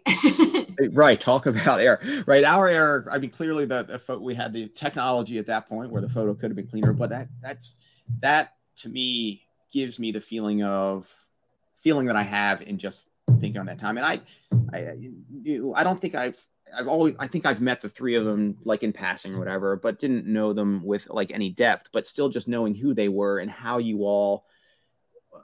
things really spun off from those is, I don't know, it's a pretty cool feel. And so it just speaks to, I mean, I don't know. Let me stop sharing this here.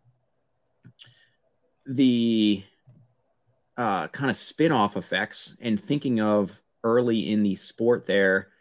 I mean, you're still traveling quite a bit. Do you feel like you're still seeing the same communities? Like, can you do that again? I mean, yes, there's trail pods. Like Boulder was a pod. Bend became like a huge pod. But it's almost like there was a one shot to a certain extent to, like, maybe we were second generation getting into it, whatever. There are obviously a lot of ultra people that were in it before us, but it seemed like that was a renaissance of sort, and to go from there. And I don't know. I mean, yeah, there's new people, there's new races, but maybe it's just from my vantage point, but can you do that again? Do you still see those happening?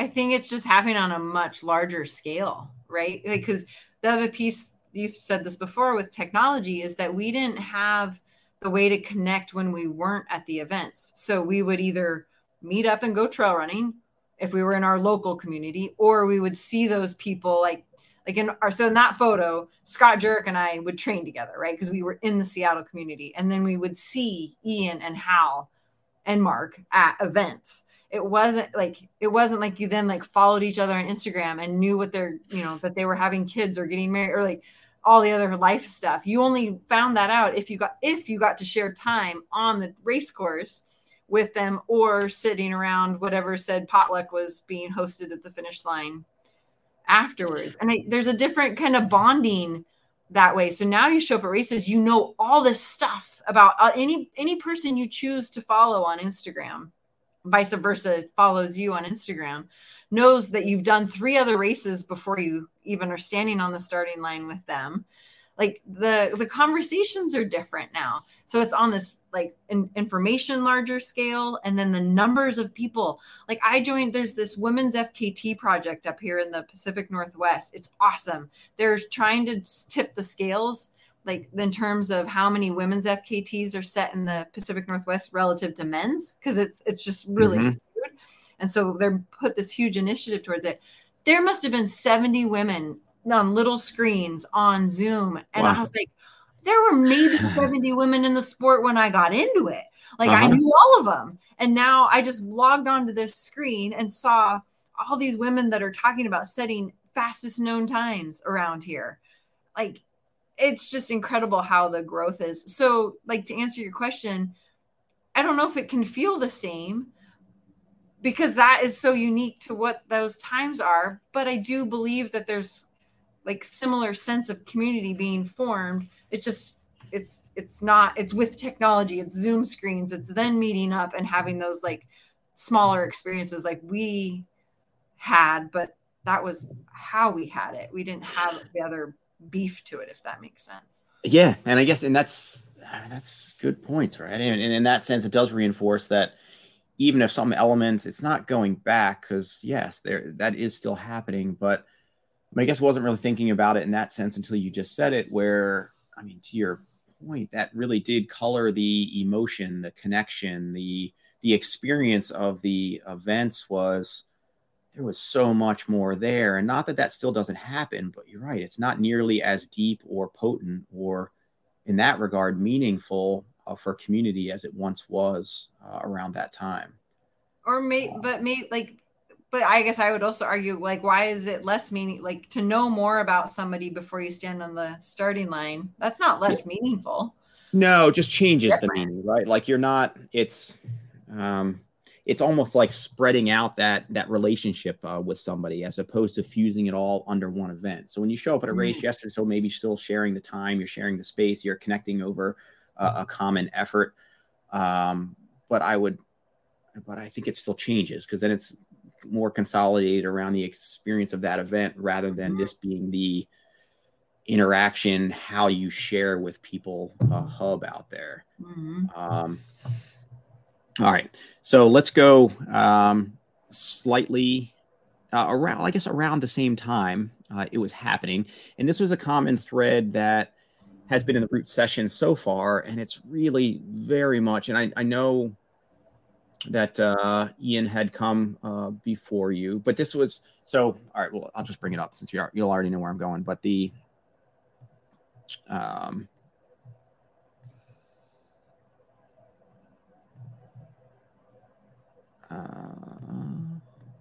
there'll be, I've got two here. But just, yeah, like those days, like there was the Montreal. It's got to be Hard Rock. I think that it is based on, I mean, you've been so many places that it could be elsewhere, but landscape looks like Hard Rock. With you folding over the number, like I can't tell, but you'd know. So if you're pretty sure that's Hard Rock. So a baby. You totally do. Like on the upper and like the sunglasses, you do look like a baby. But the Montreal shirt, you know, with you had created something there that was such a huge thing, right? That represented the family, the gathering. I don't know who made the comment, whether it was Sean or Lewis earlier, was that like who wasn't a part of like the Montreal team back then, and it was kind of a joke, right? But you had created this huge team and community, and you not only did it with your you and Montreal and those around you. I shouldn't just say you. To your point of chucking out, there's definitely for sure a we there, but to know small part of what you were doing, because it took a lot of energy, it took a lot of intention, it took a lot of inspiration, a lot of emotion. But you were able to pull together something that not only represented your own community, but was pulling together really a nation of similar communities where you were in that pod of Horton's pod on the in the northeast flank, and Montreal, who you were working with at that point, you know, naming shoes after races. Like you just don't really see that as much anymore. And you created something special. And now this is, I think when I mentioned it to Jeff had felt like he's much closer now to his ultra teammates than he was to maybe that larger team back then, because there's so many more people. But that space has also really changed because you were really creating that space. And now all the other companies that have entered this space since have trail companies and maybe sponsoring some trail athletes and have networks, but it was really kind of a model that you were instrumental in being a part of. Am I answer or whatever. No, I guess no. Yeah, that's funny because there was one of your other. I think what else? You did another interview. Thing if I could add, did you see the ultra running meme that was put out recently? It was something. It was just like words, and all it said was, "If some old guy shows up in a Montreal shirt, watch out," or like be prepared to get your ass kicked or something. Because like there, and then somebody made the comment. I only saw it because somebody tagged me and said, "Doesn't this sound like Topher Gaylord?" But then somebody else was like, "Well, that would have been a Mountain Hardwear shirt," and then, but that was 10 years later, and then there was something. Oh, what about a Sunsweet shirt? So like all these like, I was so. I mean, talk about like back in the archives or whatever, but. Yeah, the hearing like the first brand to commit to the trail running world of some of the newer brands that are coming out now. And I was like, no, like that was Montreal back in the day. Like no other shoe company. Adidas had what did they call it? It had that heel flap on the back of it, the all-terrain something. Do you have one of those old ones? Well, I've got the original Adidas Marathon TR here, which was well ahead of that. But to your point, it still had the kind of finish thing, but mud flap, whatever. But yes, that yeah. But like no brand that had been trail only to my like in the early 2000s. So to say like 2010 and beyond and say like only trail running brand, I was like. No. Like, but then there's like that ownership, right? Like that small team. There was 25 of us at the Montreal office, maybe up to 40 at one point. That was a pretty small crew that was making all that happen, from production to marketing to accounting to everything, shipping. That was the crew. So there was a pretty special time locked in there. That was 6 years of my life from 2001 to 2001 to 6. Yeah. And such a vocal thing or a focal thing, rather. And also just instrumental. Like I see the other teams and I imagine in like raw dollars or actual dollars, maybe companies, Hoka, whatever, spending a ton more in this new space. Way more.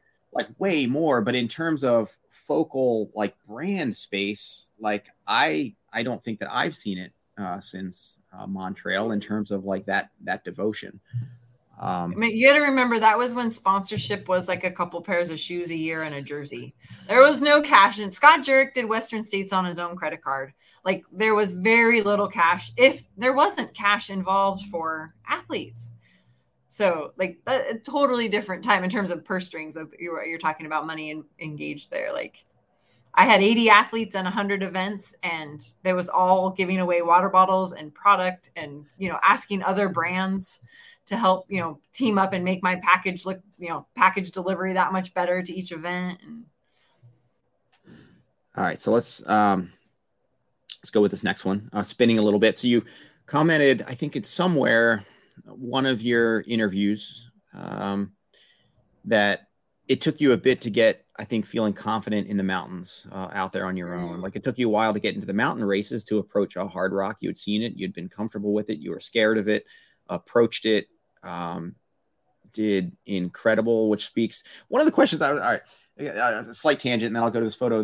One of my initial questions was just going to be, and this just made me think of it and thinking of you in hard rock and maybe one of the articles, maybe from, I don't know what magazine it was, like years ago, where they were breaking out your splits and where you closed and to your point earlier, where you're not necessarily fast, though I dispute that, you're still pretty quick, but you're able to hang on and you're able to maintain your pace and you're able to close hard. And so you end up being able to close as hard anyway. So like in hard rock speaking, I think Jurek closed faster than you. Maybe Carl did that year, but otherwise I think you were either second or third in terms of your closing speed. Like you're able to maintain. And so speaking to how tough you are, like one of the questions is just going to be like, what makes you so damn tough? Like you really are. And I know that's a very tough thing for you. And I was going to, I know even your facial expression there, because you are like, you're ridiculously tough. You take almost like the heart of the race in these hundreds, and you're incredible. But you're also so humble, right? That I know that makes you squirm and, that's, I don't see it that way, but there's something where you are like, you're phenomenal. And I'm sure you've had physio testing done like over the years, and maybe you could be like, my VO2 is not that much. Maybe my muscle makeup, my whatever efficiency, lactate isn't that different. But there's something in the way that you're wired with your central governor that there's got to be some element where you're able to be so, and you've also commented on embracing, sorry, I'm throwing out multiple concepts here, being able to be so present in the moment, emotionally, spiritually, embracing it for what it is, correcting things that go wrong. But you're able to be maybe so confident, and maybe you doubt that. Maybe you're like, I'm like everybody else. I don't have certain confidence in certain moments. I have the same fears or whatever. But there's something with your central governor up here that you're able to take your body to places that 99.9% of people, even if they tried, even if they trained for it, can't take them. So like, what's the X variable? What's in you that makes you, and it can make you feel awkward, but so incredible? I want to come back with some silly comment like, well, I'm German, so I'm stubborn. Right. Knee-jerk reaction, but there's something the way that you're wired that you can tap into something that most people can't. This again goes back to like how I was talking about how Chuck and I didn't approach it with a plan of like, if I do this, then that. So this is all in hindsight to be able to think this way, but I've done a lot of reading and listening to podcasts and interviews about like how we work mentally and like sports psychology and things like that. And something that has stood out to me was how so many athletes have to work on like a positive mindset. And there's this really deteriorating mindset that can go for a lot of competitive athletes where they doubt themselves. They don't think, like, they don't trust their training. They can come up with every excuse and really ruin their mental state going into an event. And there's been multiple times when I've like heard people talking either in interviews or asking me, and I just have this, I can have it in every other aspect of my life, that self-doubt, but I don't have it around running. And so I can think about going to events, and it wasn't even, I didn't have to convince myself to think positively. I was just doing visualization. I was prepared. Like I had this positive outcome thinking in my head going into it. Like I remember, gosh, there's a couple, Tahoe Rim Trail, FKT, that's not even that long ago. It is now 7 years ago, but relatively in this conversation. And I came home from Europe with some sort of dysentery and lost 10 pounds in a week, like hydration, right? Like everything was going out or up. And my mom finally took me to the ER. I was so nauseous, I couldn't eat. And I think I only had 10 days of like finally getting rid of that bug to actually eat. And I think I did 1 4-hour run in the month of September before running the FKT. And all I did that 4-hour run for was to see if I could eat. Like, can I run and eat? That's my, that's my test. If I can eat, I can run kind of thing. But like sitting, like literally on, that was when we talked about earlier when all my stuff was in storage. I was living out of 5 duffel bags. I was at my parents' house for a little bit of that. And those 10 days I was like on their couch or to the bathroom. I didn't even step outside. I was in such a bad state. But instead of getting bummed out at that point and thinking like, this is over, because I had 12 people flying into Tahoe to help me with this thing in 2 weeks, or I guess it was 3 weeks at that time. I was emailing sponsors, telling them where I was at, but that I still had the best intention to be there. I poured tons of time into making spreadsheets. Like I'm a spreadsheet dork, but those ones, like I just made them even better. Like whatever I could do to like manifest this thing happening. And then if I like, there's still 24 hours in a day. And if you're just sitting on the couch, you can do that for so long. I binge watch Friends so that I would laugh. Like I just stayed in this positive mindset for those 2 or 10 days. And then I started driving to Portland, still a little bit sick, and then drove down to Tahoe. And then I ran in the San Francisco Bay Area with by myself, but from Kim and Topher Gaylord's house, and then went on to Tahoe and then broke the record by over 2 hours, I think it was. it was 49:11. I ran 47:28. And so like, I guess to answer your question is like, I got to believe it has something to do that I've never had to battle demons as it relates to running. Like I said, I can deal with them in many other aspects of my life. But when it comes to running, that is a really positive space for me in a lot of realms. And that's why I think it's so important to keep it positive, like to not run myself into the ground and to not over race, or because like if things are awry in other aspects of life, I know I can you go need there. that. Yep. Yeah. It would be, and so it's, I mean, I guess it can be that subjective report of it, connection with it. And I think that have you done any other tests before I say that? Have you done any other tests where you're any physiological variables or anything? Multiple points. I have a higher for women. I'm at like, I think I'm between 62 and 65 when I last tested, which was in my early 30s. So that's 15 years ago. So it's probably not as high now, but, or maybe it's close, but so for women, that is on the higher end. So that could be working my favor. I think we made the joke about my legs being long and my just being so limmy, but like biomechanically, I've not suffered through a lot of injuries. Like the alignment of my hips to knees to ankles is good. So like I'm not dealing with like knock knee or bow leg or some other biomechanical issue that could cause wear and tear in a hip or a lower back, or so there's some biomechanical advantages, I gotta believe. And that's, to your point.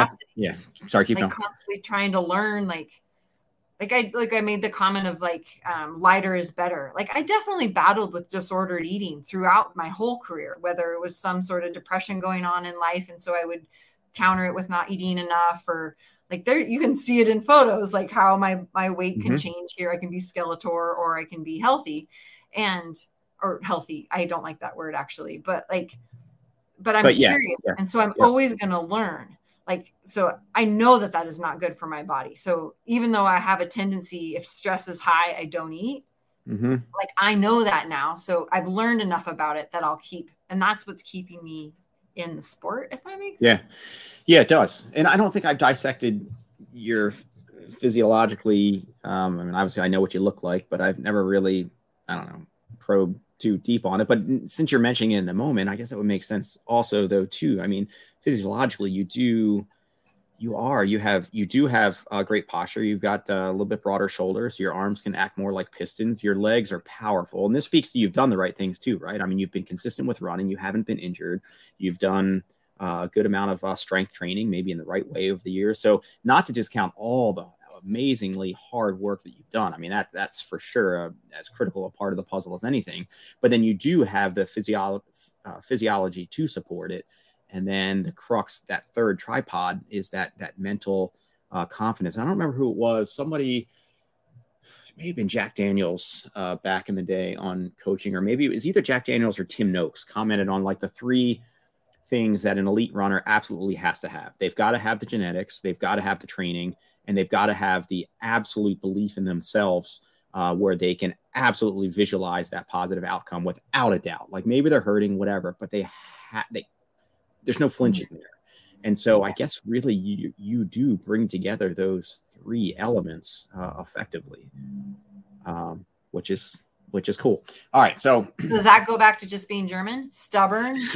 No, it doesn't. There's a lot of fat, unhealthy Germans eating Cheetos that are not nearly as tough. The very first answer could be why. Nope, not it. I'm not going to buy that. Okay, maybe I've got one more in me. I've got a little doggy that's been sitting in the office way too long today. All right, so she should come say hi. Do you want to come say hi? Oh no, she doesn't want to say hi. Never mind.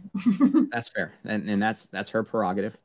All right, so let me see the last. I think I had three concepts here left. Let me see which one to go on. All right, give me one concept, and then you're just going to give me a fun story to close out. All right, so let's go with, and I don't know, maybe it'll be fun, maybe it won't. There was going to be one photo of an FKTU Wonderland Trail because it seemed like that was an amazing experience for you. I know that is an absolutely wonderful route. There is going to be another one on places you've gone and the cultures in some of the other countries, and seeing you in some of these phenomenal areas and supportive, you basically being a rock star in certain areas, which has to be kind of weird for you also, because you're a really humble person. I know you make the face there because I know, but like, you also have to recognize that you are, right? And I think that, you know, you go to a place like China or wherever, and you are. So I've signed autographs on the back of people's like $100, $200 jackets, and you're like, huh? Me? Yeah, absolutely. And it's fun. So for all of those who know you too, like, know how grounded you are and how just nice natured you are, to know that just makes it all the weirder, I suppose. Yeah. So, all right. But let's go. Okay.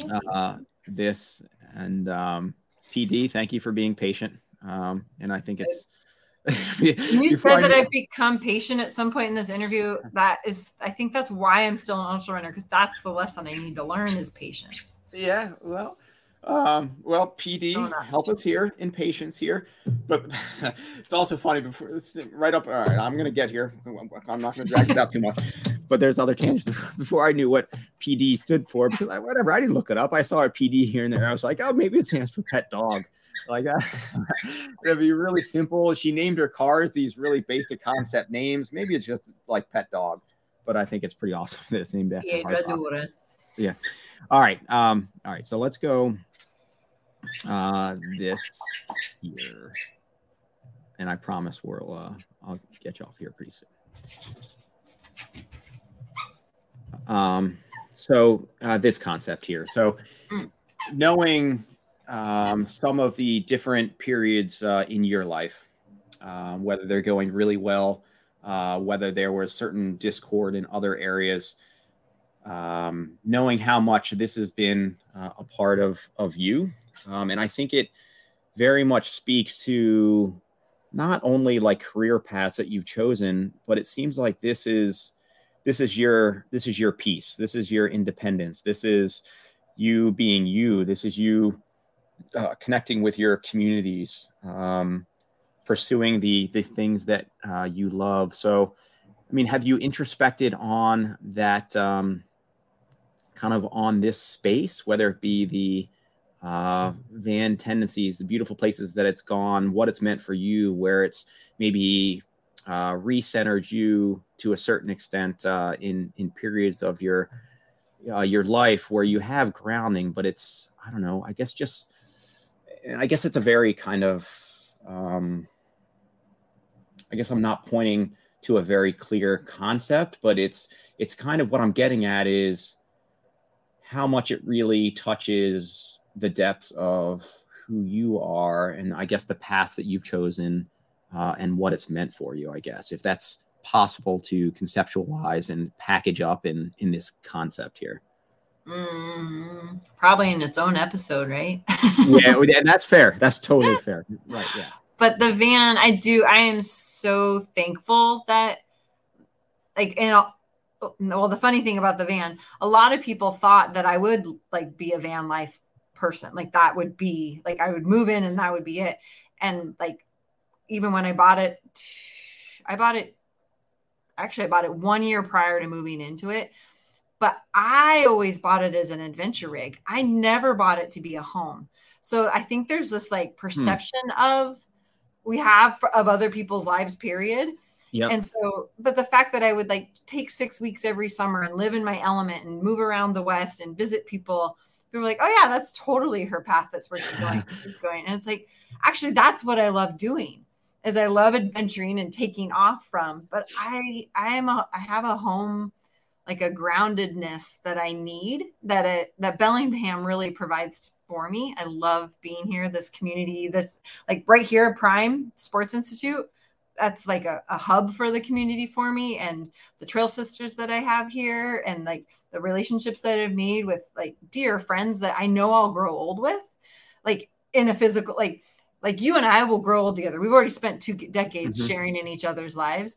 And then like in this, like, you know, seeing each other on a daily basis kind of sense of community is really important to me. So that said, like when I did move into the van, in my mind was to bridge the gap. 3-6 months, I'll bridge the gap to home ownership, like sell the condo, move into a home.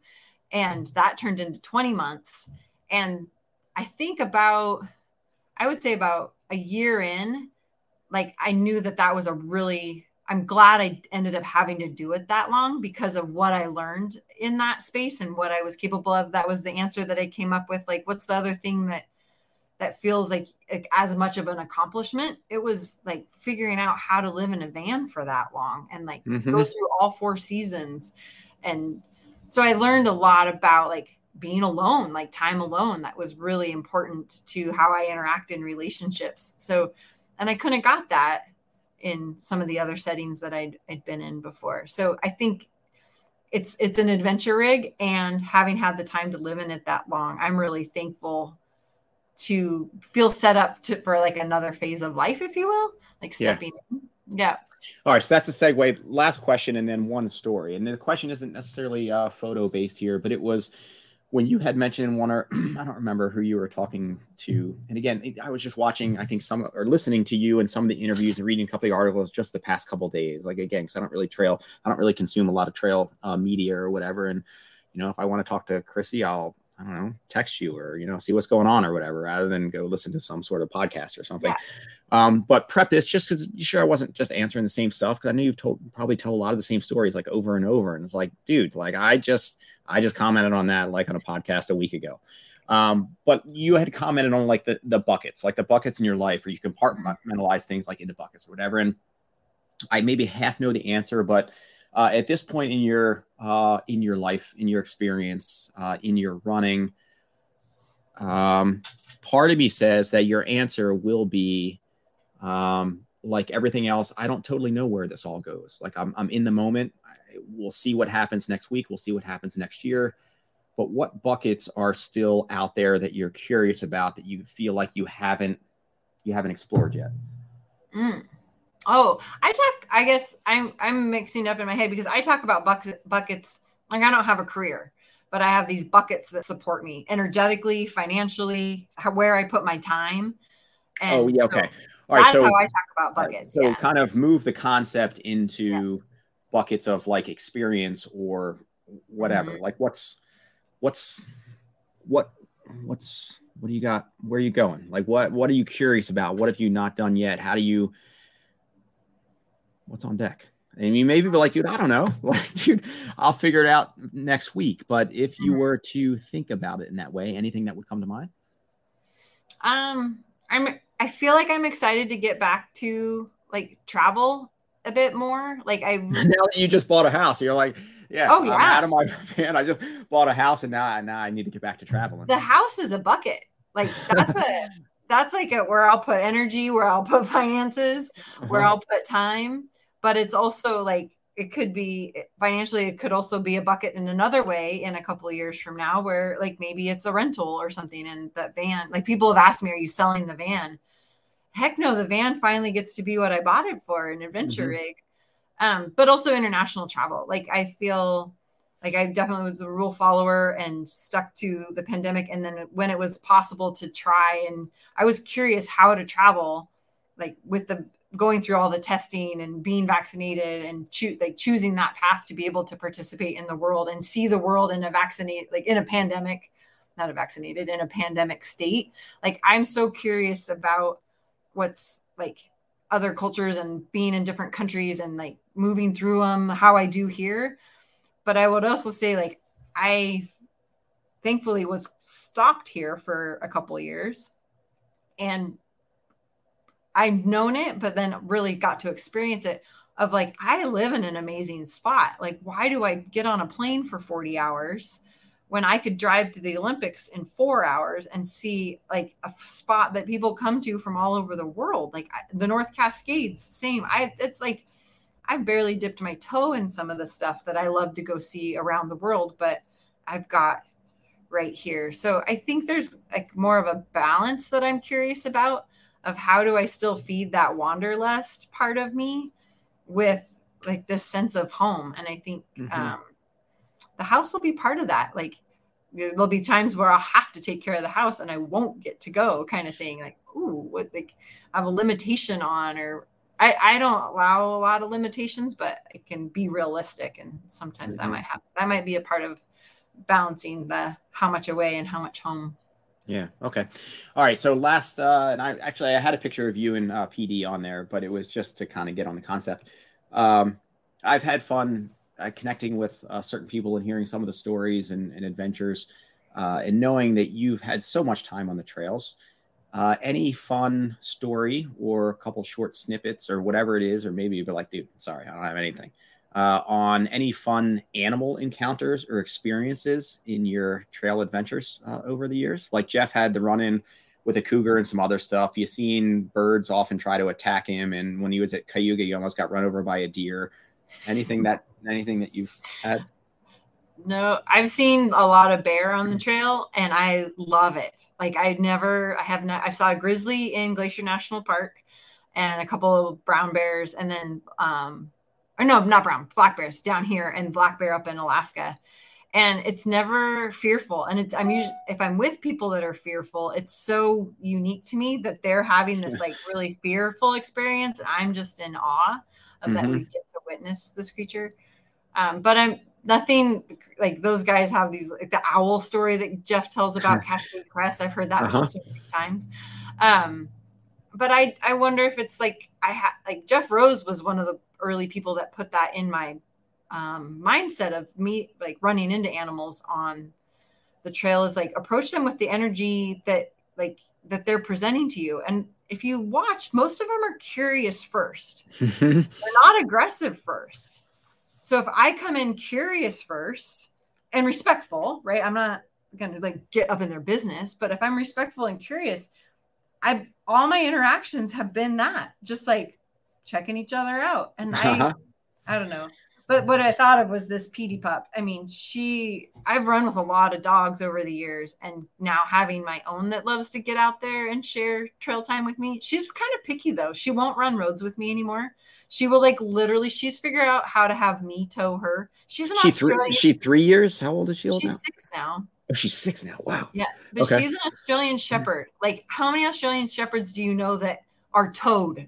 Like, usually they're off the front. This dog has her harness, and she knows that I will tow her if anyways, she's got quite a personality. So she's probably my favorite animal encounter out there. Right on. Awesome. All right. Well, Chrissy, thank you so much for taking Thank you. What did we kill? We got killed 2 hours here, man. Just over 2. Sure, yeah. I'm sure Jeff Browning would have doubled that. But yeah. Well, that's well, all right. All right. Well, thank you so much. I, again, value the time, and I look forward to being in contact off of this platform more. Yeah, all right. Will. All right, cool. All right. So any thanks you want to give out there, any plugs or where to find you? I mean, I guess this day and age, it's like, I don't know, I'll Google her and I'll find her, but anything that you'd like to leave off with or mention or anything? If you know how to spell my name, you can find me. Yeah, just don't spell it phonetically, because if you're me, you're probably not going to spell it or get to it. All right. But I'm really thankful that the community is doing what it's doing, and you, like, people like you have jumped into this new realm, right? Like, we could be like, no, we meet at trail races and that's it. But like, look what you're creating here to bring people together in this virtual space. I'm sure it was really helpful during the pandemic, and you're carrying it forward. So I think it's cool that we've been around and we're the old salty ones, but we're still like jumping into how to keep, the community rolling. We're getting to be the elders at this point, where we've, oh my gosh, got sage. I've been called the old sage. Like, what the? Here we go. Awesome. But thank you, Ian. Right. I'm glad we got to do this. Totally. Thanks, Chrissy. All right. So for all those who tuned into Trails Collective live, TC Live tonight, thank you so much. To those who are watching it after the fact later, and to leave a comment, maybe we'll catch it. I can notify Chrissy if you've got any questions, and I will catch you next round. Next round, I think we'll do some events catching up, and either next week or the week after, I think we've got David Horton, followed by Scott McCoubrey. So thanks for liking the channel. Thanks for liking the pages. Thanks for providing suggestions. Thank to all those Patreon supporters out there who are supporting the Trails Collective and making this possible. Thank you. All right. So until next round, I will check you later. See ya.